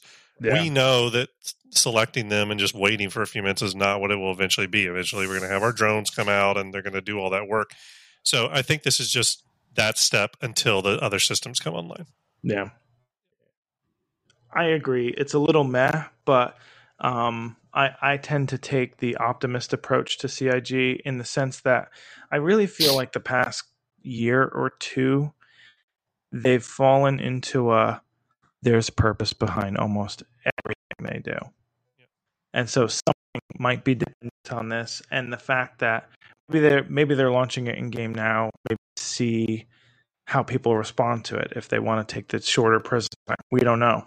I think it's truly to get some metrics on how many people opt to fight and how many people opt to go for the lesser prison sentence. I think they're still trying to figure out, is prison too less of a punishment or too much of a punishment? I think they're still figuring that out. Yeah. But, at one time in the past, and you two may know this better than me, but I know they had a subscriber or a perk. Maybe it was a pledge perk or subscriber perk or something, but you could get a bounty hunting like kit that came with like restraints. Yes. And it was the Cutlass Blue. Yeah. And so I kind of think, like, if you're going so far as to develop restraints, which I know are probably for like player to player bounty hunting or player to NPC bounty hunting, I get that that's a different system, but it seems like if you're going to that level, then surrender mechanics will tie into some of that. You know what I mean? Yeah. Because I would think you could surrender to a bounty hunter. You know what I mean? Yeah. So we'll see, but it seems like there's too many kind of loose strings out there that could make surrender deeper than just the screen fades to black. So I definitely think this is just tier 1 implementation, mainly to get metrics on, are people surrendering or are they fighting? I agree. So Canuck's second question, if it wasn't interesting, if it wasn't already discussed, thoughts on the new Gattac cargo ship having no forward-facing guns? Nice change to see a cargo ship not to be outfitted like a dogfighter. I'm looking at you, C2M2. Or is it an unfortunate decision that will hamstring the ship? Well, we didn't talk about the guns. What do you think, Graham? Well, I've looked at the model pretty thoroughly. I just did a short little for fun cinematic using it. And I saw that. Yeah, in digging into it, I'm convinced that the turrets can face forward. I am too. Because if at first glance and from a distance, they kind of look like regular turrets, but they are not at all. When you really zoom in, the turrets are connected at an awfully strange angle that suggests that they're going to be able not only to have full 360-degree rotation, but they look like they're going to be able to cover almost 180 degrees on each side of the ship, like 180-degree half a sphere on that side of the ship. Now, I'm not confirming that, but just based off the current model and how that model's joints are put together, it looks like it does that. But I could be wrong. We'll just have to wait and see. But I actually think those two turrets are going to have a very wide arc of fire. If not 180 degrees, it looks like they're going to cover a lot of ground on either side of the ship. What do you think? Well, I think you're absolutely right. And I also think that, the fact that the missile pods sit above the cockpit in the front, I think is an indicator this is going to be moving forward aggressively. And I suspect, like all alien ships, they tend to be pretty fast and they tend to be a little more agile. But I also wonder if that, the spread out nose, that crucifix, or the cross shaped, actually it's an X, not a plus symbol. I wonder if that isn't going to be some kind of armor shielding for when you are being attacked from the front. Yeah. It's definitely a big cross section. Yeah, I have a feeling this thing, because it's Xi'an, will be able to suppress its signatures pretty intensely. Yeah. I also get the sense that it's tanky. Yeah. I mean, its cross section is pretty horrendous. So I think with a ship like this, with such a terrible cross section, and it will obviously be vulnerable from a cross section standpoint with the new radar ping and scanning gameplay. I think it's probably going to have the ability, though, to go into a very low, like EM/IR signature mode. I don't know that for sure. I'm kind of guessing, but we do know, I think, at the time of recording, tomorrow, they're having a Q&A on the Raylan, and I'm kind of interested to see if someone asks any questions like that. I swear there better not be a question if, are the guns able to be controlled with server blades? I'm done with that question.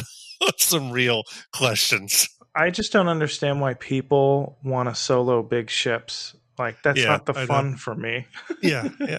I get it, but like, while I solo a Carrack now, I don't intend to solo a Carrack.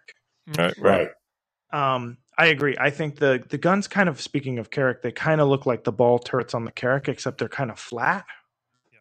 They're almost like discs, but they look like upright discs. Mm-hmm. And it looks like that arc could be pretty dangerous. So, and then all those missiles on the front, I think it could be a pretty compelling blockade runner, even potentially. Yeah. Canuck then asks, do you think the new missile operator modes will actually, or just the new operator modes, he didn't say missile, will actually motivate players to crew up their multi-seat ships a bit more, or not really? What do you think, Graham? I think and I think there will be, if there is a distinct advantage for having someone else control your missiles other than you, the pilot. So whether that is a slightly faster lock-on time or whatever that is, I think as long as the advantage is there, people will go to it. Yeah. Now, one could say the advantage is, well, the pilot can focus on flying, and maybe that's enough. But yeah, I think people are always going to kind of go the easiest, kind of the path of least resistance. And adding a second seat to your ship is already adding complexity. So that second seat, in my opinion, needs to also give you a little bit of an advantage. You know what I mean? And what I mean by that is, a Cutlass piloted by one, person with no other crewmates on board should be at a disadvantage with a Cutlass that is fully crewed, in my opinion. Yeah, I agree. You know what I mean? Agreed. And I think that will come into play with like the power relays and stuff that they've showed in the past. Obviously, someone will be able to control that, like an engineer, or repair things on the fly. But I just think that ships that are fully crewed or even crewed a little bit should have some sort of advantage. What do you think, Sigard? I agree the same. I'm not a big fan of the AI. I don't think that is the right way to go, and I think that I think a lot of people are asking for it so they can, like you said, they can be the guy that's flying a fighter called the Hammerhead, with all these turrets. I just don't think that's it doesn't fit with the way my brain works in this, soap opera environment or space opera environment that we're building. The Navy builds aircraft carriers for a reason. They don't just build only PT boats that can carry a nuclear bomb, right? Or only submarines. There was a purpose for everything. And each of those weapon systems or those ships even they have a purpose, whether it's monetary gain, whether it's low cost of repair, whether it's crew comfort, reduction in labor force. There's always a purpose. And I think that ship differentiation right now is being hindered a little bit by I just leave it at that. I think yes. Yeah. I personally agree. I agree with both of you, and I think I just said I think multiple times. Grim, the example that you used with a Cutlass, for instance, a Cutlass now is going to have pilot controlled. The Cutlass has quite a bit of pilot controlled guns. I can see, granted, technically a Cutlass is only 2 crew, so someone's usually making the trade-off. But if you're not going long distances, you don't need to worry about the beds. You can have 3 crew. The pilot can focus on the front forward facing weapons and flying. The co-pilot can focus on spamming missiles and or managing the power and those capacitors. And then you can have a turret gunner. That can make a Cutlass pretty compelling. Oh, yeah. Compared to now, you have a single seat fighter that has to determine whether or not they want to use missiles or fire their front facing weapons because they have to switch between modes in order to do it. Right. Yeah. And I think that's what it's really meant to do is make those multi-crew small ships more compelling. I this kind of ties into a question that, Bloody Badger asked about. And as he would say, I rambled on about, none of us answered the question. We just agreed with each other. And I rambled on around something about World War I and World War II fighters with turrets. But here is, this ties in perfectly with a single person ship versus a multi-crew ship. And he was asking, what could you do with something that has a turret that would make it, especially like the Hurricane, right? Very little weapons for the pilot, lots of weapons for the gunner. How do you make that more useful? So right now, so what I would do is I would make the turret on these ships that are meant to be offensive or even defensive, able to lock to a target and stay easily locked onto them, but not exactly on site on the reticle, right? Almost like the turret's moving towards them, but then you have to keep the reticle on. Correct. Correct. Yeah. They will easily snap to the most dangerous. In a tank, this is not new technology. This is not new technology in a helicopter. The pilot, the crew, the gunner can just look at a target, and the appropriate gun system will aim that way, and he can launch it with a flick of a button, right? So I think that these turrets on those ships need to become more the center of focus than the piloting. All right, the pilot can do everything he can to maneuver the ship, including throw off the gunners. But if you took something like the Hurricane, which is a boom and zoom by its own description, and fast, fragile, but packing immense firepower, and you limited its ability to maneuver aggressively, then the guns would stay on the target more effectively and would shred the target. Right? It's gonna facilitate the gunner being more useful versus a blade, which would do those same things, but should be less accurate than a good gunner who's skilled and experienced. It should be very close on their abilities, or at least the gunner would be much cheaper than the technology that would be better. So I think that the change in the focus of how the ship operates is what will make those ships effective. So right now, there's a lot of ships that are, I ran against, I was dogfighting the other day, and I'm thinking of Flavius. Flavius was basically strafing and staying in the center, and I felt that he was closing on me, and I was jousting with him, and I was always trying to circle around him. But in reality, after we talked, he said he was just stationary, and he was basically just pivoting on me and tracking me as a turret. If you took something like a Hurricane and you gave it the ability to pepper the target all the way in, and then the gunner is always relatively on the target, and even to the point where it says if the pilot moves, out of his circle, he actually is obstructing the guns versus the other way around. His guns can bear if he puts the target in the circle. Somehow you have to finagle this HUD display. It would help the pilot allow the gunner to be more effective, and then the hydraulics or electric drive of the systems and tracking would allow him to stay on that minutely thrusting, moving, hovering target. So that's how I would change the way those ships work. On a defensive ship, when you're trying to run, I think that a restrictive amount of fire power to the rear is inefficient right now. 2 size 1 guns defending a freelancer in the back is pretty weak. And on the top, no less. So all you need to do is just scoot underneath it. Right. But on the other hand, why does he have 2 big guns up front? I don't understand that. That seems a little odd. Well, what I think is also odd is the amount of crew stations on a freelancer. Yeah. Only 2 are mandatory, though, right? You can actually fly it with 1. But does a freelancer have 4 beds? It has 4 beds, yeah.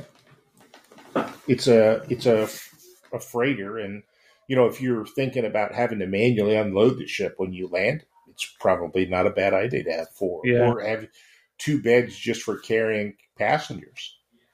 But now could you imagine a miss where the pilot has the front forward facing guns, and now you have someone spamming missiles at the same time? And it is a lot easier to stay on target with the guns and then the other person launching missiles. The question will be, I'm guessing in missile operator mode, it isn't going to be as beholden to what's in the reticle. I'm guessing you're going to have your own way of targeting. Yes, and I do think that I think that if you're the rear gunner, let's say on a freelancer, and you're defending a freelancer, why shouldn't you be able to control the missiles? Right, fire them towards the rear. They're going to drop off, spin, and go. I would imagine you should still be able to, but I don't know. Right, I would even think that the mounts could now become a vertical thing. They come out the bottom or they come out the top vertically, and then they could go forward or backwards or left or right. Yeah, because it kind of now they spit them out and then they head towards the direction instead of just shooting out right. like a rocket. Only a fighter, I think, should be in that category. So I think there's some little tweaks that could be made. And these are not little things to do, but little changes in orientation to make those very, very effective and really fun for two people.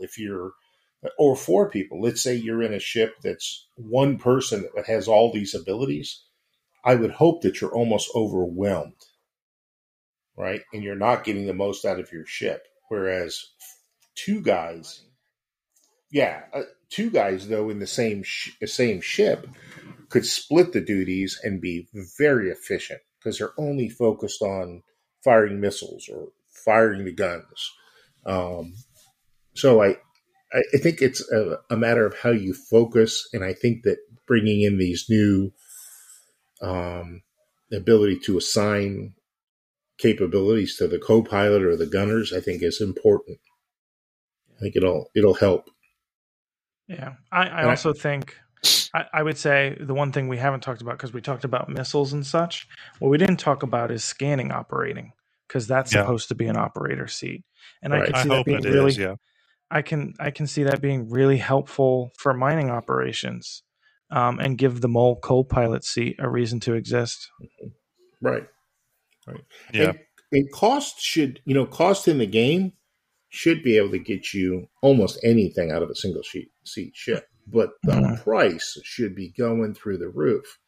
I mean, there is a reason that a fighter now costs, $500 million, whatever it is nowadays. Yeah. They're fully automated. They have massive capabilities. It's ridiculous how much they cost. They literally cost more than a battleship did in World War II. Yeah. I don't think that they would win in a fight against the battleship from World War II. Right. So I think what they're doing is right on, and I hope I've answered his question and readdressed Bloody Badger's question. Yeah, I think you did. His fourth question actually states, no fourth question. I've come to realize that Chekhov finds my questions boring, so my new limit is 3 in an attempt to keep him more fully engaged in the segment. Wink. And Boris Kraken actually asks a question that I think we sort of addressed, but we can use it as a catch-all for anything else we didn't address with it. Would you or did you get the new Raylan? For me, no. Too big, and the bespoke cargo pods. Caterpillar for the win. Graham, you mentioned that you didn't get it maybe in game, perhaps, or you like to see it. I ended up getting it. Oh, you did? Yeah, the Raylan I ended up getting, but through some CCUing, and I'm not 100% sure if I'll keep it. I want to see how it turns out, but it was easy enough to CCU without investing anything. So yeah, it was a safe bet. Awesome. And then we know you did 2 Seaguard. I did not get it. I think it's really cool, but I'm trying not to invest in any more ships, although I do have ships that I would upgrade in a heartbeat if I saw something that I couldn't resist.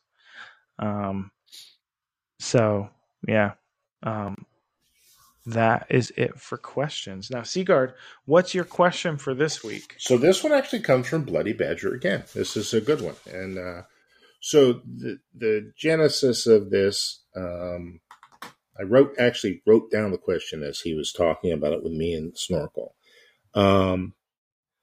So this is a discussion about data mining and how involved it's going to be. And also how ships like the MSR with their computer racks are involved. So part one of the question was, do you think that data mining will involve decryption? And then how do you think that decryption may be done in gameplay, right?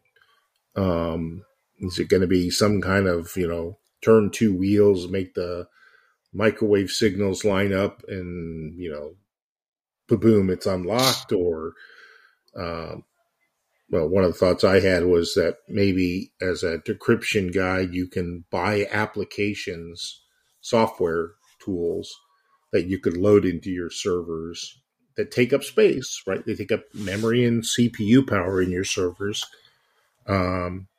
And you could apply them kind of like we do for refining. And I really thought of it as refining. Part of the gameplay in my mind is capturing the information. The second, which is kind of like mining, right? You're trying to align antennas or whatever it is, or get close to a location where you can eavesdrop and capture data, or even hand steal it. That's step one, equates to mining. The step two is that you get it to your ship now, and it's in your storage in your MSR server rack or your Drake Mercury rack. Which of the refinement techniques do you use? In this case, they would now be called decryption techniques. High level of confidence, high cost, potential loss of data, chances decreased. All these different variables like we see in mining. And that also led me to think that maybe these applications would be kind of like items you keep in your backpack, right? It works kind of like a container. I can only carry so many, and I have to have backup physical storage in my locker that I can go pull one out of and replace it on my main server if I have to, like data cards, right?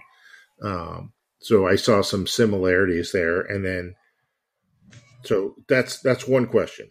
How do we think data mining how involved will it be, and what will it feel and look like? And do we think decryption, how do we think decryption will be done?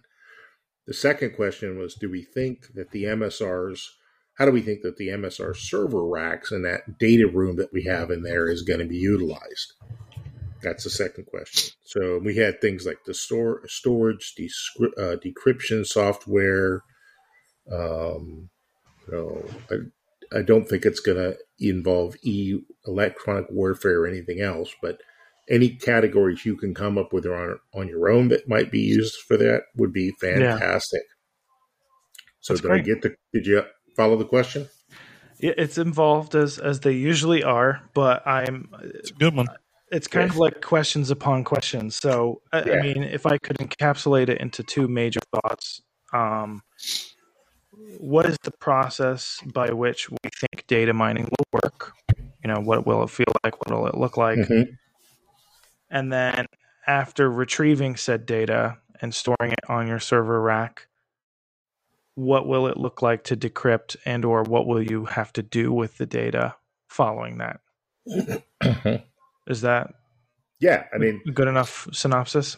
Yeah, I would just throw in the second part was, how do you think things like the equipment racks and the MSR were going to play into that? And I would imagine we're going to learn a lot more about this, because I feel like data mining is sort of like a bigger version of the hacking gameplay we're going to see in 3.15. Yep. Is my guess. Yep. So great. Well, we will add that question to Discord. Seagard, did you want to add that to Discord, or should I? Yeah, I'll let you do that, because I don't know. I know how to get there, but I don't know what to do when I get there. It's just Seagard's question, but I'll do it. Awesome. I have access to the site. I just don't know how to enter the questions now. So no worries. So if anyone does have any questions, they want to respond to this question for next week's episode, or you want to tell us about what you did for science, or anything else you just want to tell the cast of Readcast, you can submit your questions via email, readcastsc@gmail.com. You could DM our Twitter handle @readcastsc. You could submit a message through Anchor. You could join our Readcast Discord, where people engage in asking questions, answering questions, talking about what they did for science, etc. Or you can always text or leave a voicemail at 646-783-8154. And as always, the obligatory plug for Read: if you are looking for an org that's law-abiding, respectful, and really stands for science and research, take a look at Reed. And Grimm's organization. Yeah, definitely take a look at StarJump. Grim, you want to give a little plug for the org? Yeah, you can find us at Star. I think we're just listed as StarJump on the org page. We're just at this point we're really just kind of a group that's kind of all over the place. But I think our focus as the game becomes more and more developed and more systems come online is to really be a role play focused org. So yeah, that'll be kind of what we build everything around. Awesome. And I will also put a link in the show notes to your YouTube content so that anyone who's listening who wants to check out some of your videos can do so. Also, we have other content creators in Reed, so don't forget to watch Earth's videos on YouTube. And of course, Admiral Cody and Calibri write some amazing music, and including the music that you heard in tonight's episode. You can find their music in the show notes below. And that wraps up another episode of Reedcast. Grim, it was so great to have you. Really appreciate your thoughts and your participation. Yeah, I appreciate you allowing me to come on. I had a lot of fun. Yeah, it was amazing. Yeah. Anytime, available anytime. Awesome. Well, you're welcome to join it anytime, as long as we don't have another guest as well. No worries. And even then, I am looking into some ways of doing live stream of episodes that we can record maybe once a quarter or so. So stay tuned for that. That could be interesting. But thank you, fellow citizens. Thank you, fellow citizens, for listening. And we'll catch you next week.